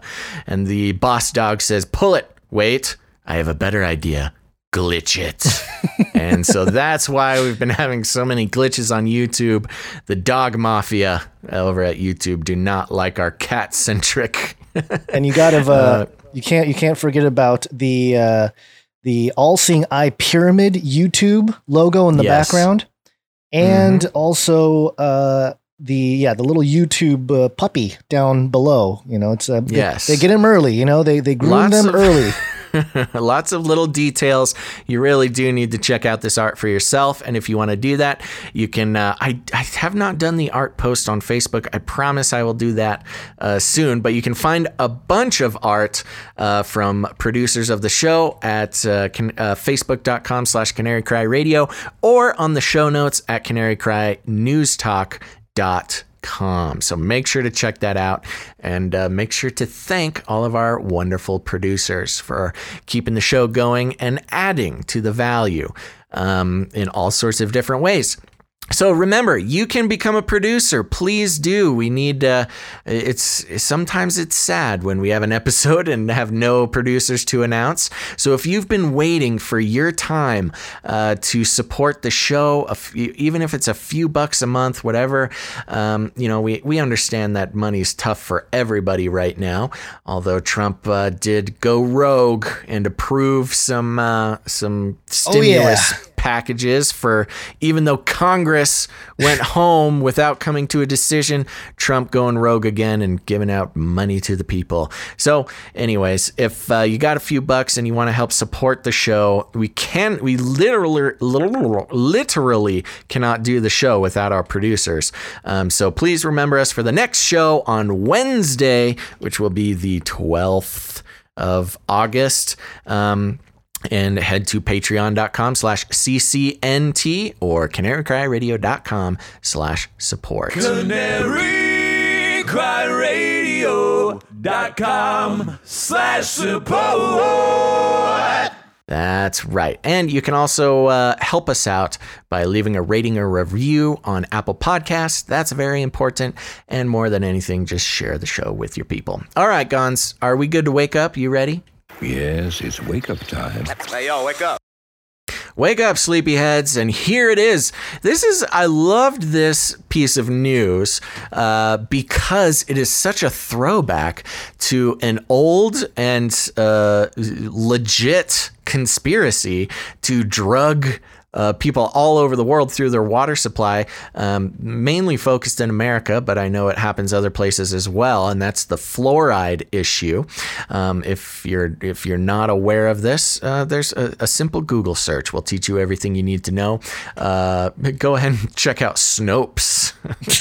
But here we go. Vice.com, the article says, scientists say lithium should be added to drinking water to prevent suicides.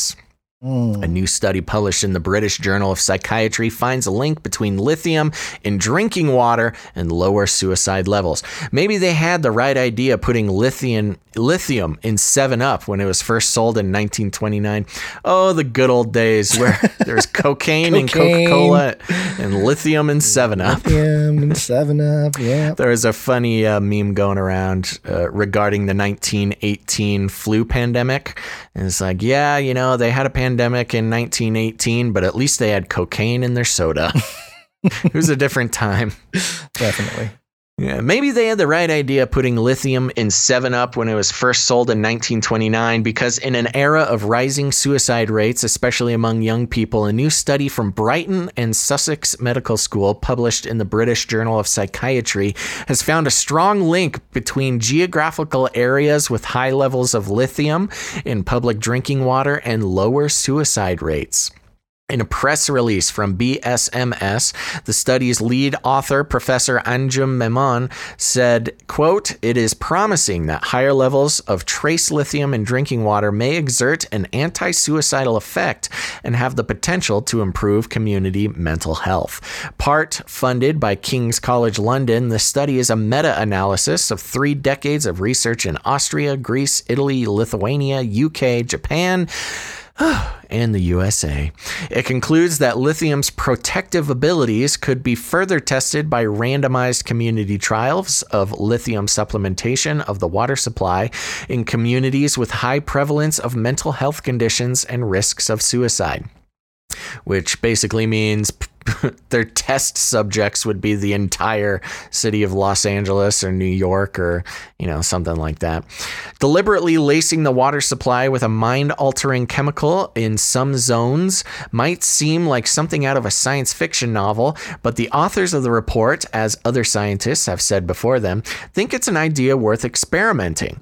The report states, quote, "These findings, which are consistent with the findings in clinical trials that lithium reduces suicide and related behaviors in people with a mood disorder, suggests that naturally occurring lithium in drinking water may have the potential to reduce the risk of suicide and may possibly help in mood stabilization, particularly in populations with relatively high suicide rates and geographical areas with a greater range of lithium concentration in the drinking water."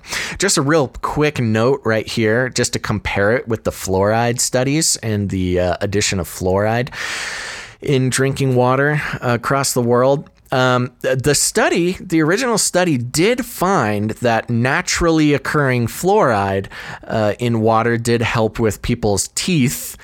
But the problem was that study was used to justify pouring synthetically created fluoride, which is a chemical byproduct of some, it's basically waste. It's chemical waste, this synthetic fluoride. So this naturally occurring fluoride, which, does exist in nature and can be found in some water sources, was used to justify pouring chemical waste, which is synthetic fluoride. And then we can get into all sorts of scientific reasons why they are not the same. It's complex, but it's not too much to understand, just too much for this short amount of time we have left today. But there you go. Same thing happening here. Naturally occurring lithium in drinking water may have the potential to reduce the risk of suicide, but that's going to lead to pouring synthetic chemical waste lithium into water. But anyways, moving on.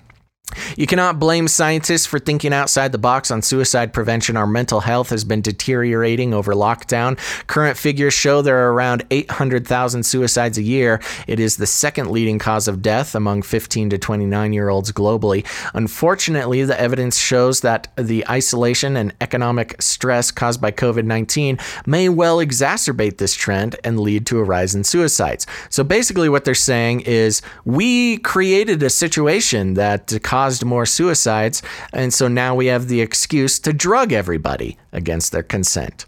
Just if you wanted a clarification of that last paragraph.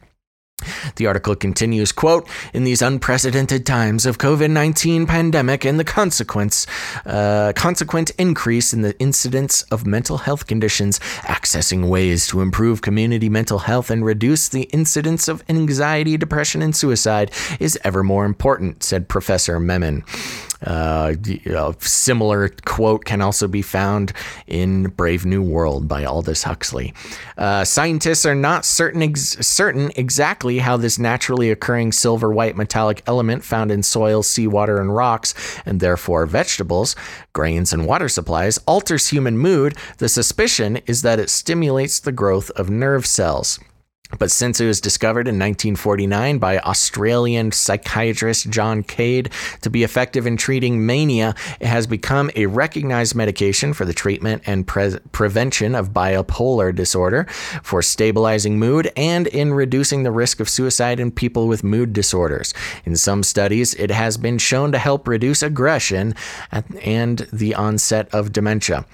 Before it became approved medicine in the early 20th century, lithium drinks, including 7-Up, which removed the lithium in 1949, to go back to the days, lithium beer, Lithia water from an ancient Native American sacred medicinal spring in Georgia were promoted as calming tonics due to its electroconductive properties. Lithium has since been used as a component in batteries and cell phones. Oh no, don't tell the kids that. They already got done eating Tide Pods. Don't tell them they need to eat batteries. Or just use their cell phones to prevent suicide. Yeah. Oh, yeah. Ooh, the poetry is it's incredible. Now, it is available as a mood balancing supplement, available in online health shops in the form of lithium orotate, although its effectiveness in this form is not proven.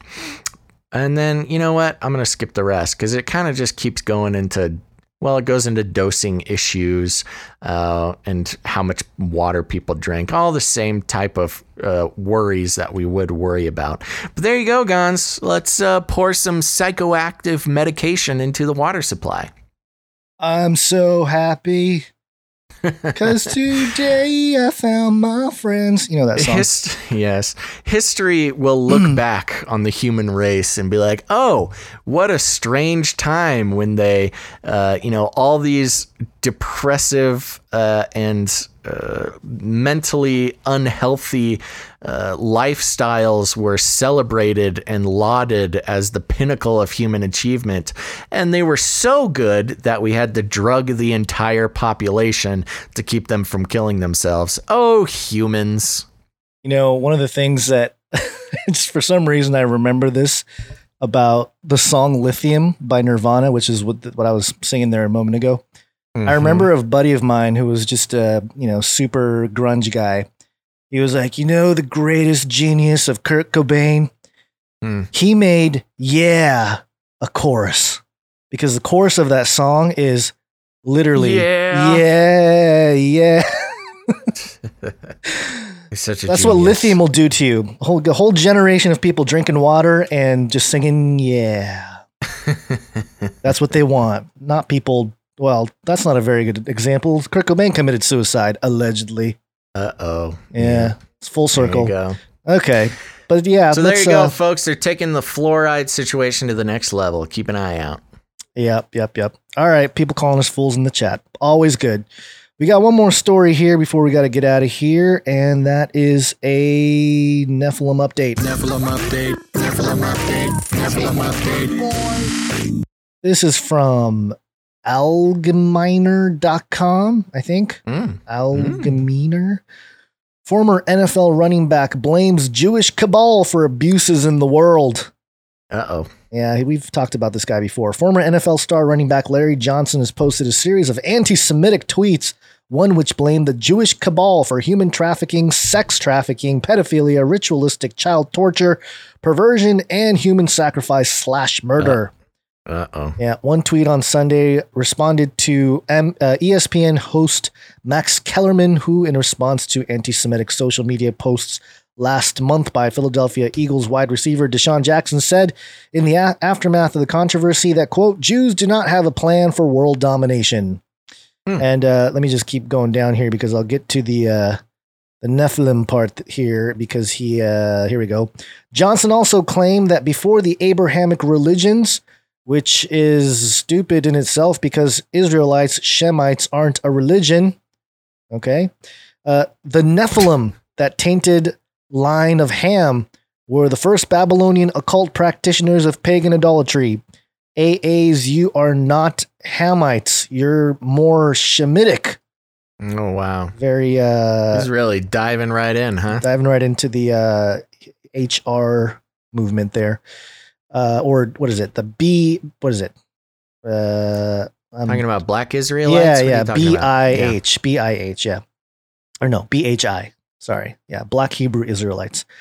So there you go. He mentioned the Nephilim, and he's getting a whole bunch of people talking about it because, of course, you know, what's not to like about a former NFL star, Black Hebrew Israelite, talking about the Nephilim, bringing attention to the greatest conspiracy of this world. Nephilim update. Nephilim update. Nephilim update. Basil's True Love in the chat says Joe Rogan talked about the Nephilim. Ooh, did he really? Yeah. When? Yeah, we gotta connect with that guy. Finally, we can get our podcaster's badge. Yeah. All right. All right, folks. Well, thanks for sticking around here. We appreciate it so much, and we apologize. Well, kind of. If you need an apology, we apologize for cutting the show a little short today. Although it was technically the length of a show. Yeah, so it was. What are you going to do about it, folks? Come at me. But we thank you so much. Remember, we're going to be back on Wednesday, August 12th, sometime between noon and 5 p.m. Pacific Standard Time. Make sure to follow us all over the place. Twitch, YouTube, Facebook, DLive, Periscope. I would say follow us on all of them and turn on notifications because it's really a numbers game, folks. You got to get as many outlets committing to send you a notification, and hopefully one of them will actually do it. So go ahead and do that and tune in to Wednesday's show. And remember us because we are going to need some producers to thank on that day. If you've been playing with the idea of supporting the show, producing the show, now's your chance. You, dear listener, individual listener, I'm talking to you individually. You've been thinking about it. Consider it in the next couple of days so we can give you a shout out on next week's show, this coming Wednesday's show. So thank you very much for that. Remember, you can support the show also by sending in art or jingles. Go ahead and send that to canarycryradio@gmail.com. Gons, we forgot to play the One Art Please jingle for the art section. We got to remember to line that up because that needs to be there more. But yes, you can create some sort of art or jingle or anything, or just let us know how you rattled somebody's cage.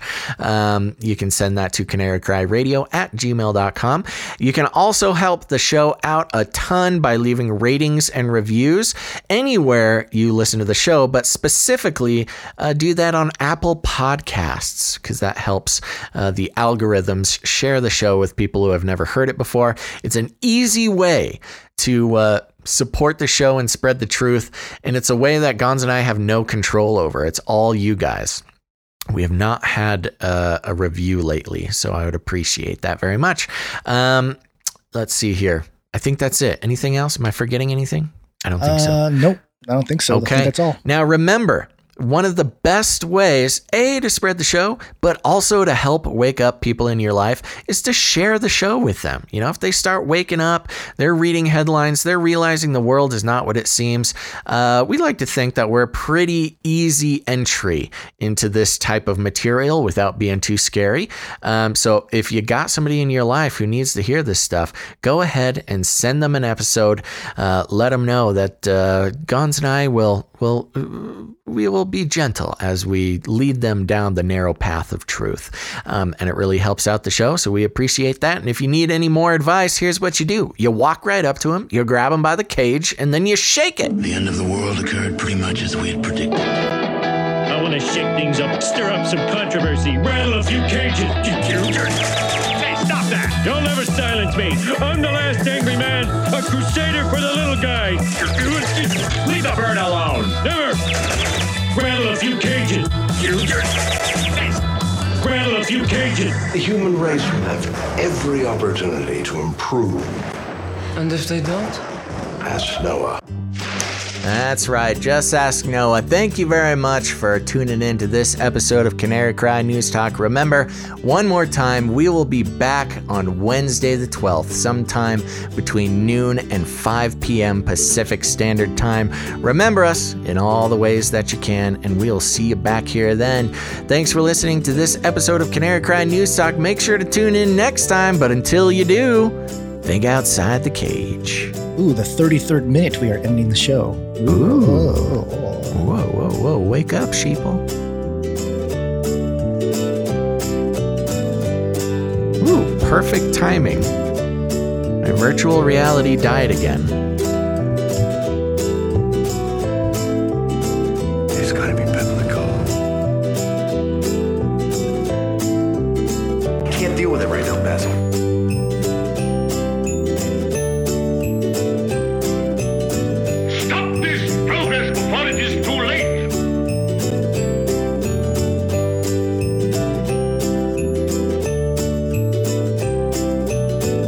That was nice. You can't handle the truth. Look it up.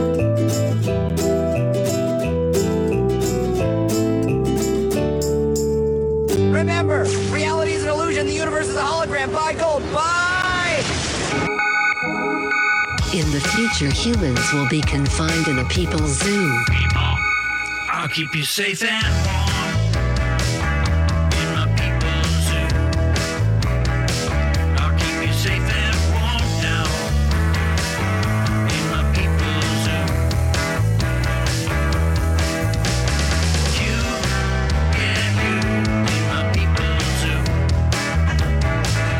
Keep the cameras on in my people's zoo. I'll keep the cameras on now in my people's zoo.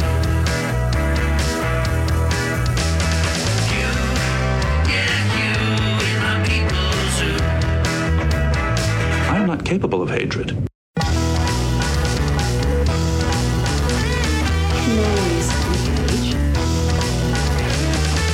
Rattle her cage a little bit more.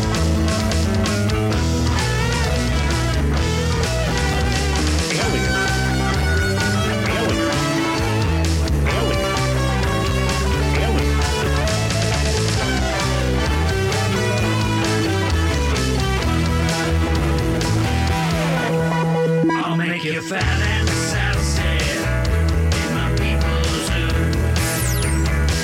I'll make you fat and sassy in my people's zoo.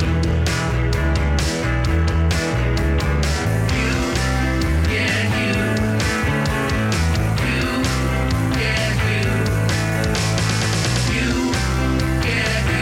in my people's zoo. Science is truth.